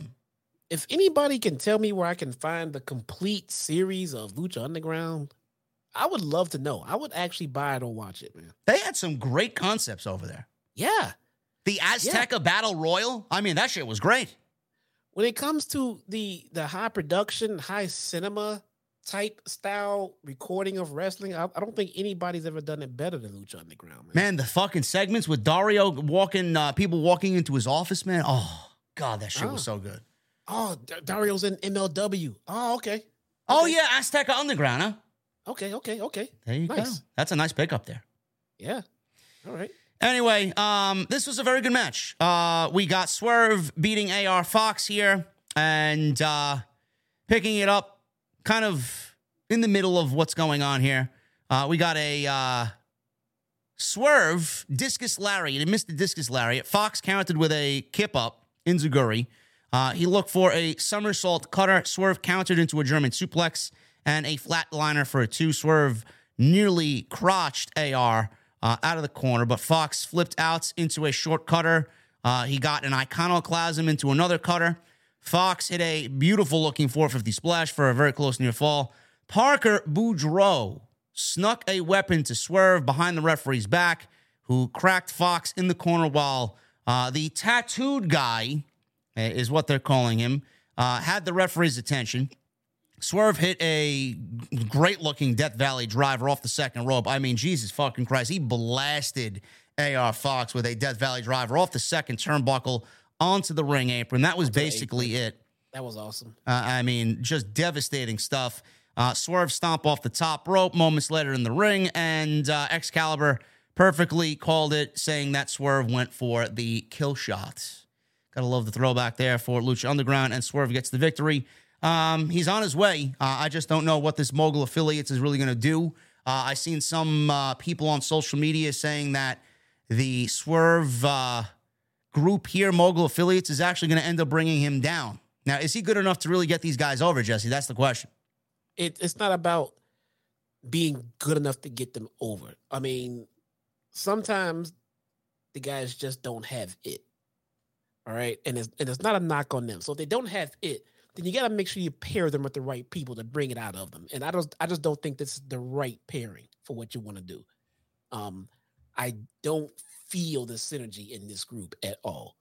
No, not at all. It doesn't seem enticing. It doesn't seem like they're a real group. One of them doesn't even have a fucking name. I mean, it does not work. I don't think anyone's enjoying it. And if they would have put Swerve with Private Party, I think it would have just flowed. It just would have all come together. I'm not liking this at all. And I've seen Parker Boudreaux for months now, and I've seen no progression from when he came from NXT. No. I don't know who this new guy is, but it's not looking all that exciting to me right now. I don't think this is a faction that's going to work out. No, me neither. I'm not really feeling it at all. And I do think at the end of all this, and I have hopes for Parker. I do. The fact that they haven't given this guy a fucking name yet, this other guy, I just don't feel like they're going to really be the type of guys that are going to really surround Swerve and bring his stock up. I feel like the entire group is going to end up bringing his stock down after such a hot first year in AEW. Yeah, I agree. Unfortunately, I agree. I think Swerve is worth more than this. And by the way, Lance Storm has now replied to the "you have to have sex to have a kid" Lance comments. God. Actually, Lance Storm says, actually, you don't need to have sex. There is IVF. So there is hope you'll get a Father's Day card someday, Max. I mean, the feud that we didn't anticipate on social media is Lance Storm and MJF. Oh, God. I need Lance Storm on TV now talking shit with MJF. There you go. I need it. I don't know why people are telling me that Mercedes is now confirmed for all Elite. I don't see anything confirmed. What are you talking about? Why would they announce it before next week? Yeah, they didn't confirm. I don't see a graphic up anywhere. Me neither. And anybody that's saying that, get them out of here. It's all but done, but unless the graphic goes up, it's not official from AEW, man. Saraya was with Renee. Tony Storm as well. Hikaru Shida was there as well with Renee. Saraya said she's not surprised by what Baker and Hayter have been saying. Saraya said she's happy they've been trending every week about who their partner will be. Saraya said her partner will be one of the best on the AEW roster, Tony Storm. I have no problem with Tony. Hey, listen, more Tony time, the better. Okay. Shida looked dejected and annoyed as Saraya and Storm basically turned their backs to her and ignored her, while Paquette sort of kind of just shrugged her shoulders like, what the fuck is going on here? Saraya and Storm absolutely came across like jerks here, and they are baby faces, so I don't know. I'm assuming this will be the start of a Shida heel turn, and all those talks about Mercedes Mone being brought in as the mystery partner will probably be revealed next week, is what I'm feeling. But yes, Shida heel turn, bro. Maybe. I'm all for it. I'm all for anything with Shida right now. Shida has grown on me like fucking like Io Shirai has, man. Yep. I mean, it's just one of those, and I say it because I say Io because somehow, they don't speak English very well. They don't really have a form of communication with the live audience and shit like that. So they have to do it with their in-ring work. Yeah. And Shida has been very good at storytelling, man. Her and her their heated feud with Deeb really got her over for me. So, and where is Serena Deeb, man? I think she's injured. Oh, fucking. And you know how AEW doesn't divulge injuries. We need, they need to keep her relevant, man. Something. It's like they're holding fucking secrets in Area 51. I mean, holy fuck. Give us some injury reports, updates. Tell us she's injured. Keep her relevant somehow. It's like I'm watching the fucking Braves all season long, and then they wanna hide that their starting pitcher, their star top pitcher, is fucking injured. And they hide it. Like, well, how long is he out? What's the nature of the injury? Are we going to see him back? I mean, holy fuck, I don't get it with these fucking wrestling companies. Who gives a shit? I want to see some. Give me some vignettes. Like, hey, I'll be back soon. I'm going to kick some ass. They just gone and forgotten about. We got the Gun Club. They're out there, and we have a funeral service for FTR as they lost the IWGP World Tag Team Championships at Wrestle Kingdom. So they had a funeral for the careers of FTR, Cash Wheeler, and Dax Harwood. They had posters of them on the ring, or in the ring, and Colton says he's not sure he can get through it, but he'll try. He talked about FTR traveling the world and winning a lot of tag team titles. Not AEW, though. Austin said as 2022 came to an end, their decrepit dad bods couldn't hold up. He says they lost their titles and even started a podcast no one listens to. He says they destroyed their legacy in 10 minutes. He asked them to stand up for a moment of silence in honor of FTR's career, and FTR's music hit. And apparently they were about to come down and confront the Gun Club, and their music suddenly gave way to nothing. There was no FTR. They were at Wrestle Kingdom last night. There's no way that they could have made it, or maybe, Seattle to Japan. I don't know how long of a flight that is, maybe. But there's no way they got out of that match and rushed their ass. No way. To do nothing on AEW television? No. The Guns laughed because the fans actually thought that they were here. He says that will never work in AEW again, and they will never work in AEW again because they are the new living legends. Top Guns out. I like that line. What is going on with it? This almost seems like a little bit of a shoot. I mean, what FTR has lost every title that they've had. They're not getting the AEW titles anytime Dax soon. is being very lax about what he's talking about on his podcast. He even says that he'd love to wrestle Cody Rhodes and hopes to see him soon. Dax is getting a lot of heat for this podcast. Maybe that's what he got heat for. I'm looking at this segment. I'm like, are they not returning? Are they just ending them right now? It almost feels like that because even if they come back, you lost all these titles and now you're feuding with the Gun Club. Boy, that seems like a wee bit of a we're gonna tuck you under here, and leave you down here for a little bit. Yeah. Your stock was too high. We're gonna kill that stock a little bit. Seems like it, man. Maybe Tony Khan didn't get a guarantee from them that they're staying. I don't know. I don't know. Wherever they go, we're gonna support them because we love Dax and we love Cash. Absolutely. Jade Cargill and Red Velvet against Sky Blue and Kiera Hogan. Tony Brown, where are you, bro? That's what I want to know. Here's this damn girl, man. 7 minutes. Cargill and Red Velvet win here. Jesse, correct me if I'm wrong. I thought Red Velvet had walked away from the baddies. I thought it was already over. It seemed like they just repeated this. I thought they already got into that. Oh, well, fuck you. Okay, we at that level. Okay, me and you. Fuck, all right, we'll go at it later. And they back at it again, splitting up again. I thought they were already split up. What the fuck are we doing? I mean, I couldn't give a single solitary shit about any of this. I mean, but Jay didn't look terrible tonight. She did the bare minimum as usual, but she didn't look terrible. What she did in there looked good. Red Velvet looks great. She didn't really get much time in there. Went about 7 minutes. Sky Blue and Kiera Hogan took a lot of offense here. Jade chokeslam Blue. Told Velvet she needs to win this for her. Set it up for her easy. Velvet jumped off the ring apron, said, fuck no. Blue rolled up Jade for a very close near fall. Jade fired back with a pump kick, knocked Sky Blue out. 1, 2, 3, and that was it. Goodbye. I mean, thanks for coming. Yeah, I mean, I just don't get why. So the women perform perfectly. The segment, even happened. If you're Jade, why would you team up with this woman? You just got pissed off because you're not on the same page anymore. Why would you say, fuck that, I'm not teaming with her? Jade Cargill is 46-1. 46-1. Yes. She's not 47-0. It's 46-1.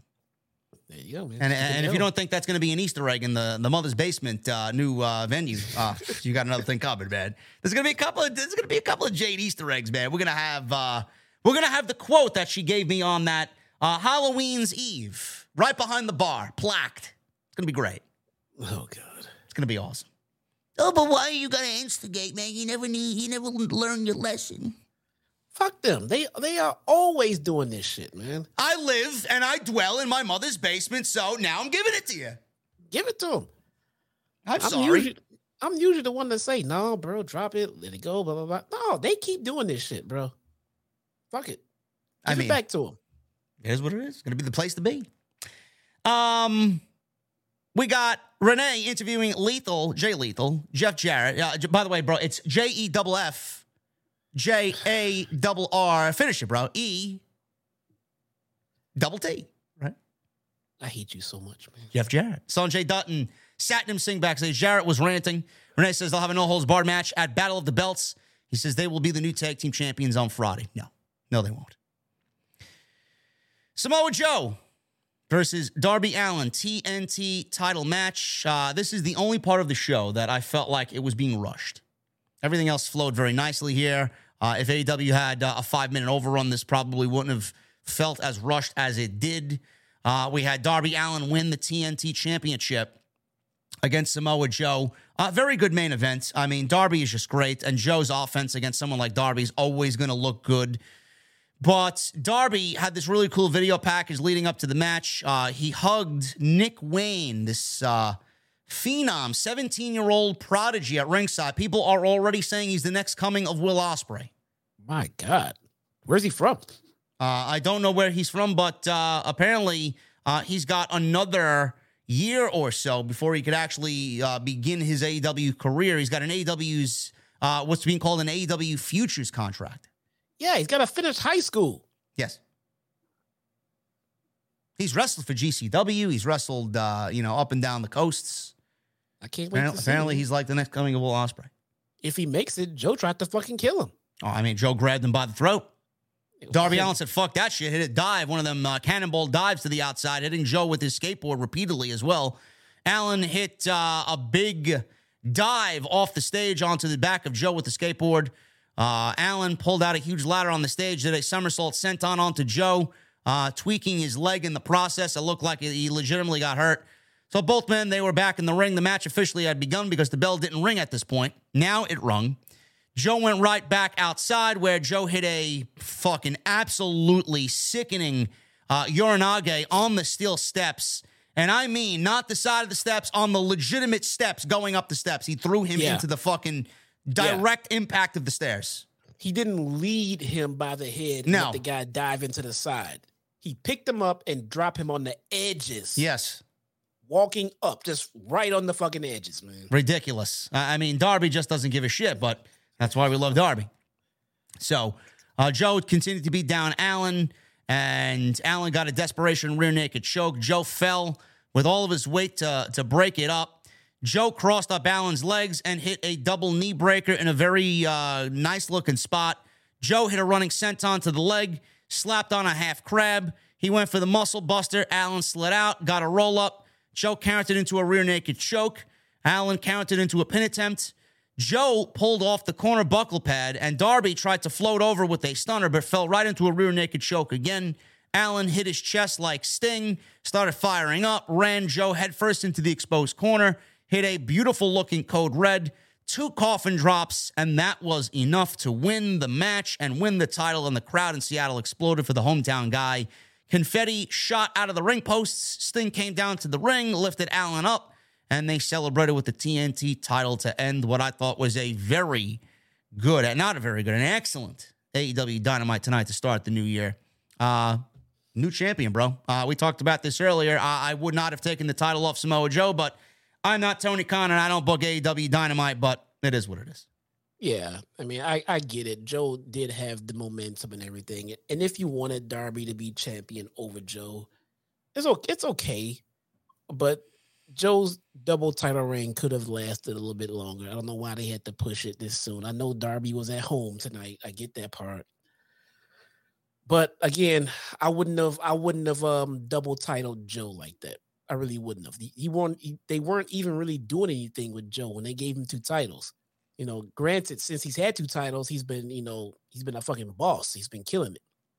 You know, but he just didn't need 2 titles. Give him a title, let him beat Joe, the Joe that we got, and we're good. We would have been perfectly fine. For some reason, they wanted Joe to have 2 titles. Okay. Now they want Darby to have a title. You couldn't wait. I mean, things are moving too fast with these titles as much as they're being, changed. And the one that's not moved is the one we want moved off of Jade Cargill. Yeah. Anyway, that was the end of Dynamite. Rampage, we're looking at Bryan Danielson and Jon Moxley versus Top Flight, Darius and Dante Martin. House of Black will cut a promo. Pero Peligroso will be in action. AEW Women's Champion Jamie Hayter and Britt Baker take on the Renegade Twins. Uh-oh. Jesse's going to be watching that one. Yes, my girls. Battle of the Belts, we got the Acclaimed against Jeff Jarrett and Jay Lethal. No holds barred. Jade Cargill defends the TBS title against Sky Blue, and Orange Cassidy defends against Kip Sabian, the All-Atlantic title. I will not be reviewing or watching Battle of the Belts. It seems like another throwaway show. And then Dynamite next week, the big one from LA. Match 7, ladder match, Death Triangle and the Elite. Saraya and, quote-unquote, for now, Tony Storm take on Jamie Hayter and Britt Baker. Bryan Danielson versus Takeshita. Jungle Boy and Hook against Lee Moriarty and Big Bill. And Jon Moxley versus Adam Hangman Page. So we got some great shit coming up. AEW seems to be on fire right now, and I'm loving it. Loving it. So is FTR going to get heat? Not FTR. Is Bailey going to get heat for taking these pictures with FTR and Sasha? I said that tomorrow on the Extra. I'm like, Bailey, if some people were like, oh, Bailey's going to end up in New Japan. No, Bailey's not going anywhere. Neither is Naomi. I'm sure Bailey needed clearance from Papa H to be there. And I'm sure she got it. Otherwise, she wouldn't have been there. Well, I mean, I don't even know if she needed that just to go. I mean, you want to go, but you're a public figure. Don't be seen in public. But now that she's taking these pictures with AEW talent, could it be a what's that guy? That guy that got fired for taking pics with the Young Bucks? Oh, who is it? Jimmy Jacobs? Yeah, Jacobs. I mean, I know it's a different era. You know, I get all that, but at the core of it, WWE does not play well with others. So, I mean, don't forget that part. We'll see. Naomi didn't show up in these pics, just Bailey. Oh, no. Naomi was there. I got, it's all in the Extra tomorrow. I got some pictures of Naomi and Sasha backstage. Oh yeah, I saw her there, but I'm looking at these pics that Dax posted with them in the locker room. Oh. With Bailey and FTR and Sasha. Yeah. So. Anyway, bro, that is all I got for you guys. Jesse, are you staying or you going, man? You don't have to be here for the Super Chats if you want to go get your rest, man. I do. I gotta go. I gotta go let my dog out. Normally, there's always someone here in the house to let him out when I'm, on here live. But they're all in Florida, and he's been begging to go out, and there's no one here but me. So I gotta let my dog out. All right. I appreciate you hanging out with us tonight, man. Get better, get rest, and then we will hopefully see you do your thing on Rampage if you're up to it. Hopefully. Thanks a lot for having me, guys. Take it easy. Hopefully I don't die. Oh, shut up. My fever broke. I'm happy. My fever that's dropped. all that matters, man. It's a very good thing, man. Bro, one more box to check, and I was going to the hospital, man. Well, hopefully we don't have to have that happen. So, all right, man. I'll talk to you. I'll check in with you tomorrow. Peace. Later, man. Jesse is gone, guys, and we are going into the Super Chats right now as we... There we go, man. Look at that. Look at that nice sick transition, man. I'm ready. I'm fucking prepared this year, motherfucker, okay? I got it. Appreciate you guys, man. Thank you for joining me tonight on the podcast. Listen, I'm going to need 1,000 likes minimum, man. We got 2,300 people in here. What the fuck am I looking at, man? 759 likes? What is wrong with you guys, man? Hit the thumbs up. Did we not entertain you tonight? 1,000 likes minimum, okay?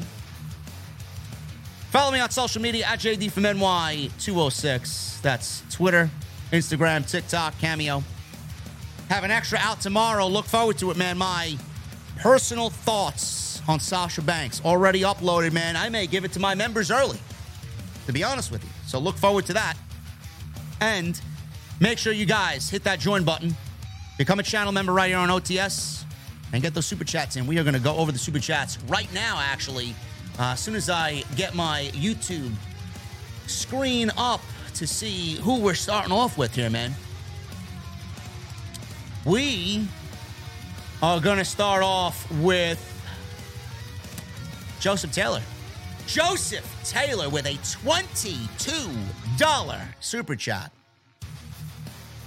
JD, Jesse, two things. Your top 5 Dynamite moments and your top 5 WrestleManias. Joseph, you put me on the spot with these ridiculous questions, man. I feel like I got to answer it now with the $22 super chat. My top 5 Dynamite moments? I don't know, man.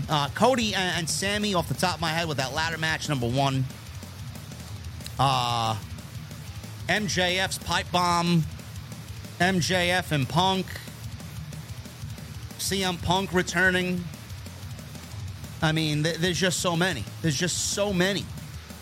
Right? I love the Bryan and Hangman Iron Man match. I mean, everything is... I mean, you just can't pick 5, bro. You can't pick 5. And top 5 WrestleManias, my favorite WrestleMania of all time, just because of what had happened, was WrestleMania 30. Bryan Danielson. WrestleMania typically is the worst show of the entire year, especially with Vince McMahon in charge. I don't think we've had a solid WrestleMania since the fucking Attitude Era. Honestly, this year's WrestleMania was great. This past year, Night 1 was great, but that was the first time in what? That was the first time since WrestleMania 31. WrestleMania 31 was also a great WrestleMania. Oh, man, we got Tyler. We got Tyler with 1, 2, 3, 4, 5, 6, 199 super chats. I saw Sasha is still on the WWE active roster page. Yeah, for now. Somebody forgot to update that. I'm going to first AEW show on Friday. So excited. Whatever happened to Shanky? Who cares? Shanky was trash. You deserve to replace Kevin Patrick on commentary. Much love. Mercedes has reportedly signed with AEW. So proud. Tyler, thank you so much, brother. It's a lot of love there, man. Enjoy that show on Friday as well. Should be a banger. Michelle Moran with a $2 super chat. Safe to say we get that Iron Man match at the pay-per-view. Absolutely. Joseph Taylor with a $5 super chat. Bryan Danielson and Konosuke Takeshita. 5 stars. It's going to be, for sure. Tony Brown with a $4.99. Tasty booty meat, he says. Oh, my goodness. Tony Brown, AEW is the breeding ground for booty meat. Matt, the PW fan, with a $20 super chat. My prediction, Hikaru Shida turns heel and attacks Tony Storm off camera out of jealousy. Mercedes Mone steps in and replaces Tony Storm as Saray's partner. Mercedes is going to be TK's biggest signing since CM Punk. Said that on social media earlier this afternoon. Thank you, PW fan. I appreciate you, brother. Colin Hutton with a $10 super chat. Dynamite was a good show tonight. However, I thought the gun segment was not needed, and it had WWE-ish vibes. It felt like Bruce Pritchard produced it. LOL. It definitely felt WWE-ish, but I enjoyed it. I thought they came off great. The Script Keeper with a $5 super chat. What a Dynamite. I haven't enjoyed AEW this much since Dustin versus Cody. Rest in peace to Mama Rhodes. Yes, indeed. Mama Rhodes passed away today. Thoughts and prayers to the Rhodes family. Nick motherfucking Williams with a $5 super chat. What's worse, Bill Goldberg winning the WWE title or Jeff Jarrett winning the AEW title? Nothing is worse than Bill Goldberg, bro. Nothing is worse than Bill Goldberg. Mr. Premium 2002 with a $50 super chat. Believe me, I understand the feel-good moment that was for Darby winning in his hometown, although it is really getting old trying to invest in a TNT champion only to have the title continuously being given the role of a hot potato. Could not have said it any better, Mr. Premium. That is a seriously hot potato.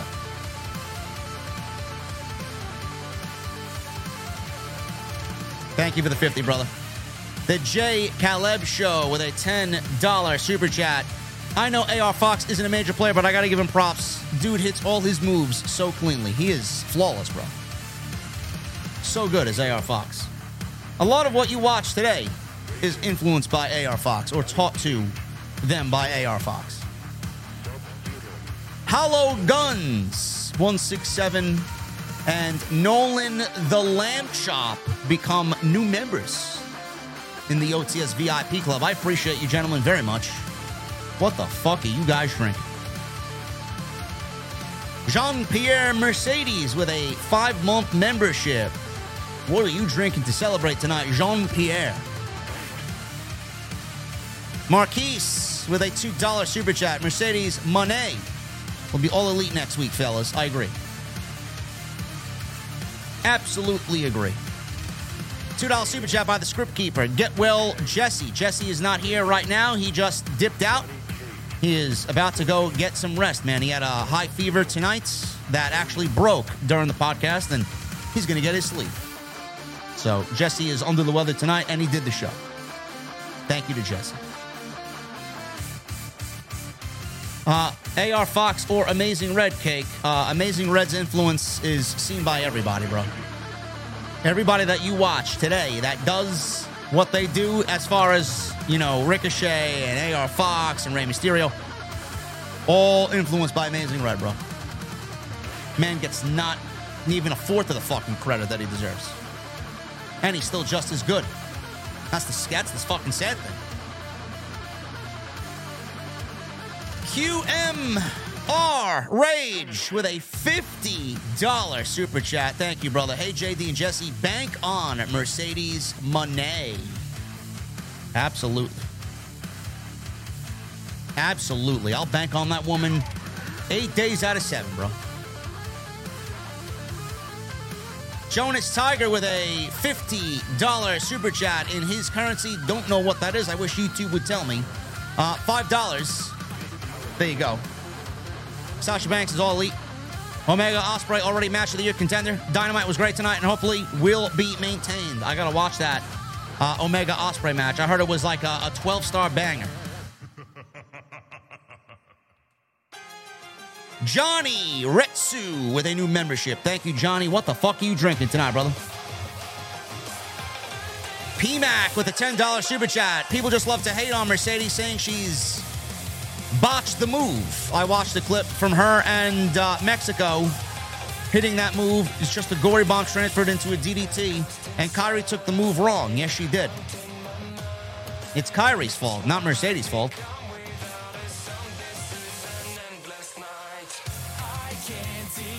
Dwayne Jackson with a $10 super chat with Monet Vernado joining. Do you think TK will know how to use her properly, or will she just be another woman on the roster? Bro, we don't know yet. She's not even there yet, man. Let's talk about this next week. Manny with a $10 super chat. Happy New Year's to you, JD, Jesse, and all the OTS family. May the awesomeness continue, and may everyone have a great 2023. Thank you, Manny, and thank you, Dwayne, for your generosity with the $10 super chats. We got a $4.99 super chat from Hoodlum. My boy Darby, hell yeah, so dope. Keep killing it, JD. Thank you, Hoodlum. Manny with a $5 super chat. If Mercedes is AEW bound, do you think that Mercedes will be the one to take down Jade Cargill, or will she go for the AEW women's title from the start? Manny, let's get Mercedes in the company first before we start booking her to beat an undefeated Jade Cargill. Or crown her champion already. DJ with a $4.99. I literally watched my first Wrestle Kingdom and loved every second of it. The Kenny and Ospreay match was my favorite in my opinion. AEW was a W2.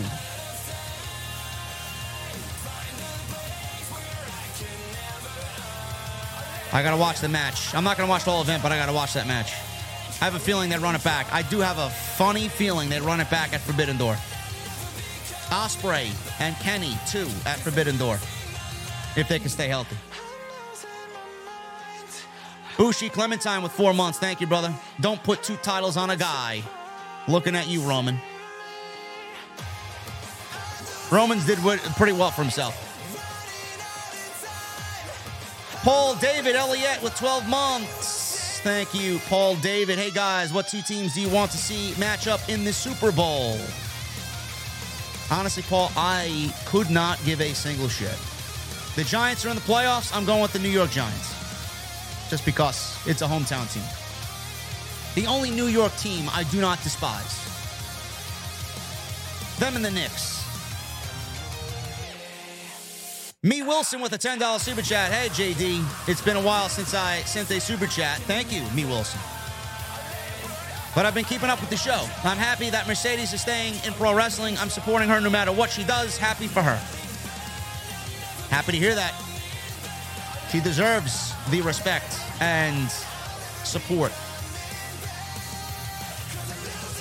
Golden Boy with a $10 super chat. Guys, did you see how much a stand-up guy Jericho is? He gave $5,000 in donations to Hamlin, but misspelled his name, so he went back and donated another $5,000 just so he spelled his name correctly. Jericho's a class act, bro. Jericho's a class act.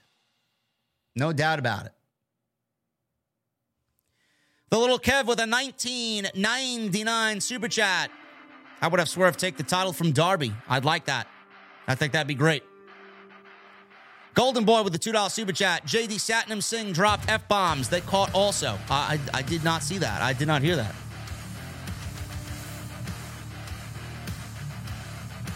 Joseph Taylor with a $5 super chat. I mean, who can blame Kurt? Everybody back in the day had Kelly days. Barbie Blank is a very attractive female, bro. Can't blame anybody for finding her attractive. Drizzy Drew, 2 $1.99 super chats. Tag, title, direction, acclaimed. Gun Club, FTR. Gun Club as transitional champs sets heel versus face. Maybe. Phil with a 13 months. I appreciate you, Phil. Love the new presentation for Dynamite. A more professional look to it, which was needed. Didn't like Darby winning the title, but I understood why. Side Wrestle with $1.99. Do you think we see Mercedes Mone at Hog soon? No.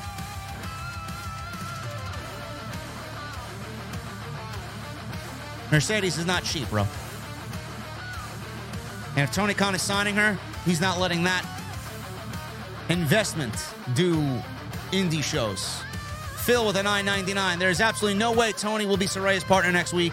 I think Sheeta turns heel and attacks Tony, leading to Saraya scrambling to find a new partner. What do you think? Same thing we said on the show tonight, Phil. That's what I think is going to happen. The Script Keeper with a $5 super chat. They really need to get Allin Angels and Stu Grayson back and reunite Dark Order and book them to be the next big thing. I'd love to see Stu Grayson back. I think Stu Grayson is fucking great. Him and Evil Uno were a great tag team. Phil with a $9.99.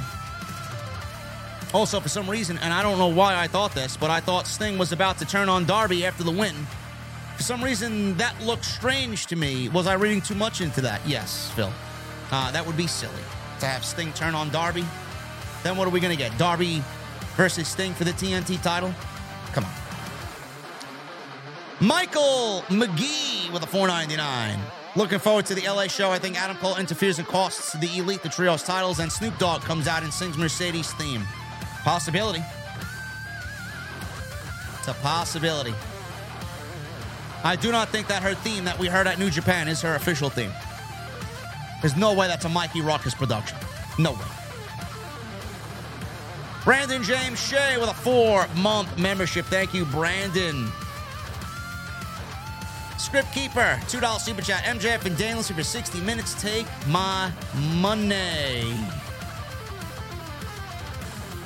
Willem Hendrick Fuller with 25 months and a golden microphone for the first time. Oh, my goodness. JD and Jesse, thank you for being the highlights in the IWC. I literally just watch and follow you. Thank you for always speaking the truth no matter what. Phil, Willem, thank you so much. And Phil, thank you too, bro. Willem, thank you so much, brother. That means a lot to me, bro. Thank you so much. Portillo, 6 months. Great show tonight. Do you see the AEW Power Rankings coming back? The rankings would typically restart in January, but last updated on 8/31/22. No. They phased them out a long time ago. Man of 1,005 holds.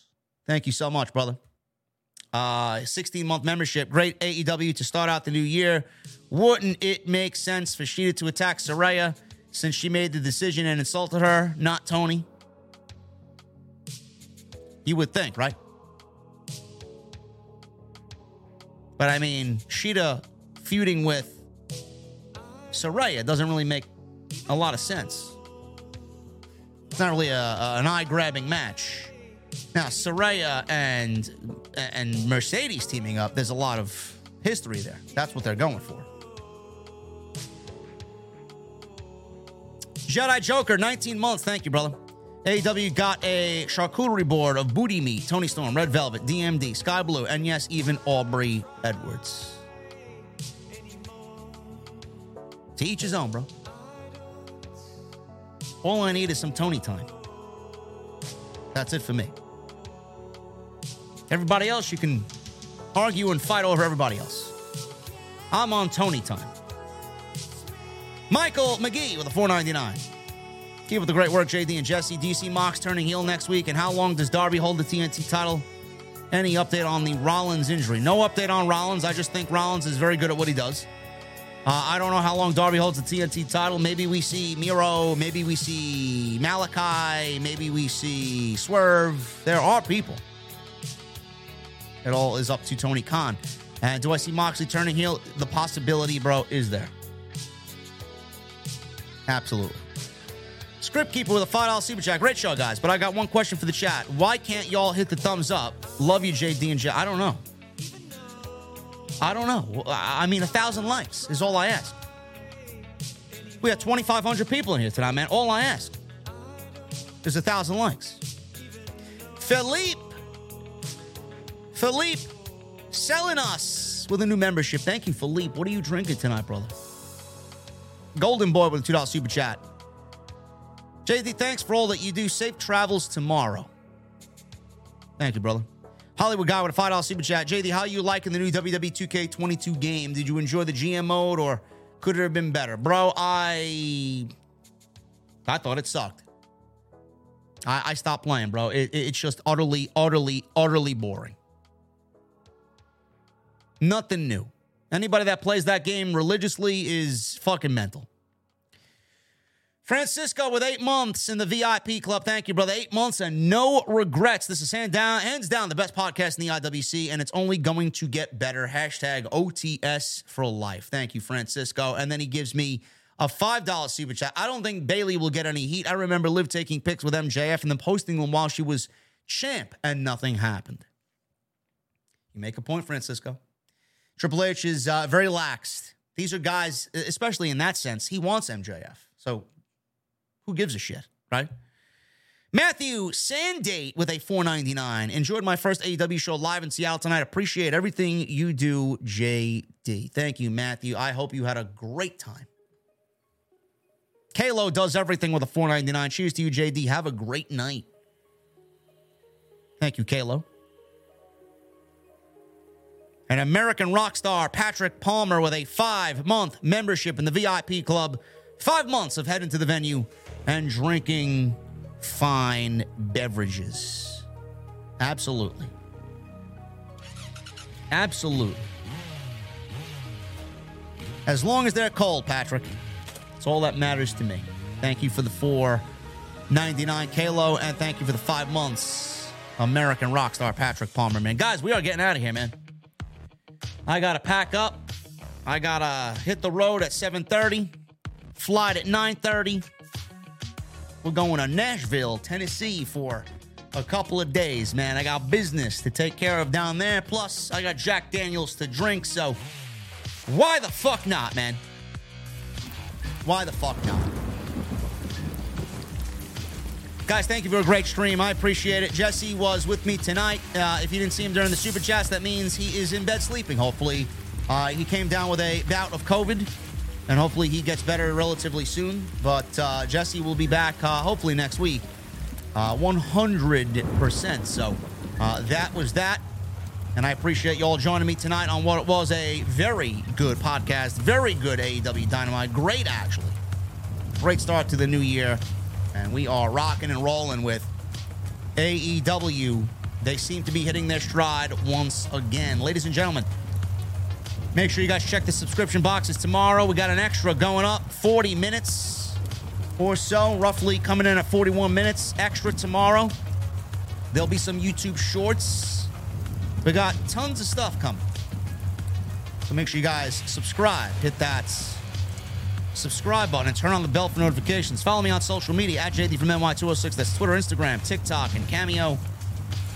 Go check out all the other content on the channel. And next time you see me, we'll be live. I don't know if I'm taking the venue with me, so you might not be seeing the green screen in Tennessee. I just may be bare bones. No reason to take this fucking monster thing with me. But I'll be live on Friday one way or another, and we'll get the job done on Friday night after SmackDown. Guys, I need those ace emojis in the chat. I need those Mustang emojis in the chat. I need those rock on emojis in the chat. And I need that music on max. Thank you for a great stream, guys. AEW Dynamite tonight in the books. Great start to the new year. And I will see you all on Friday night live right here on Off the Script. I'll see you guys later.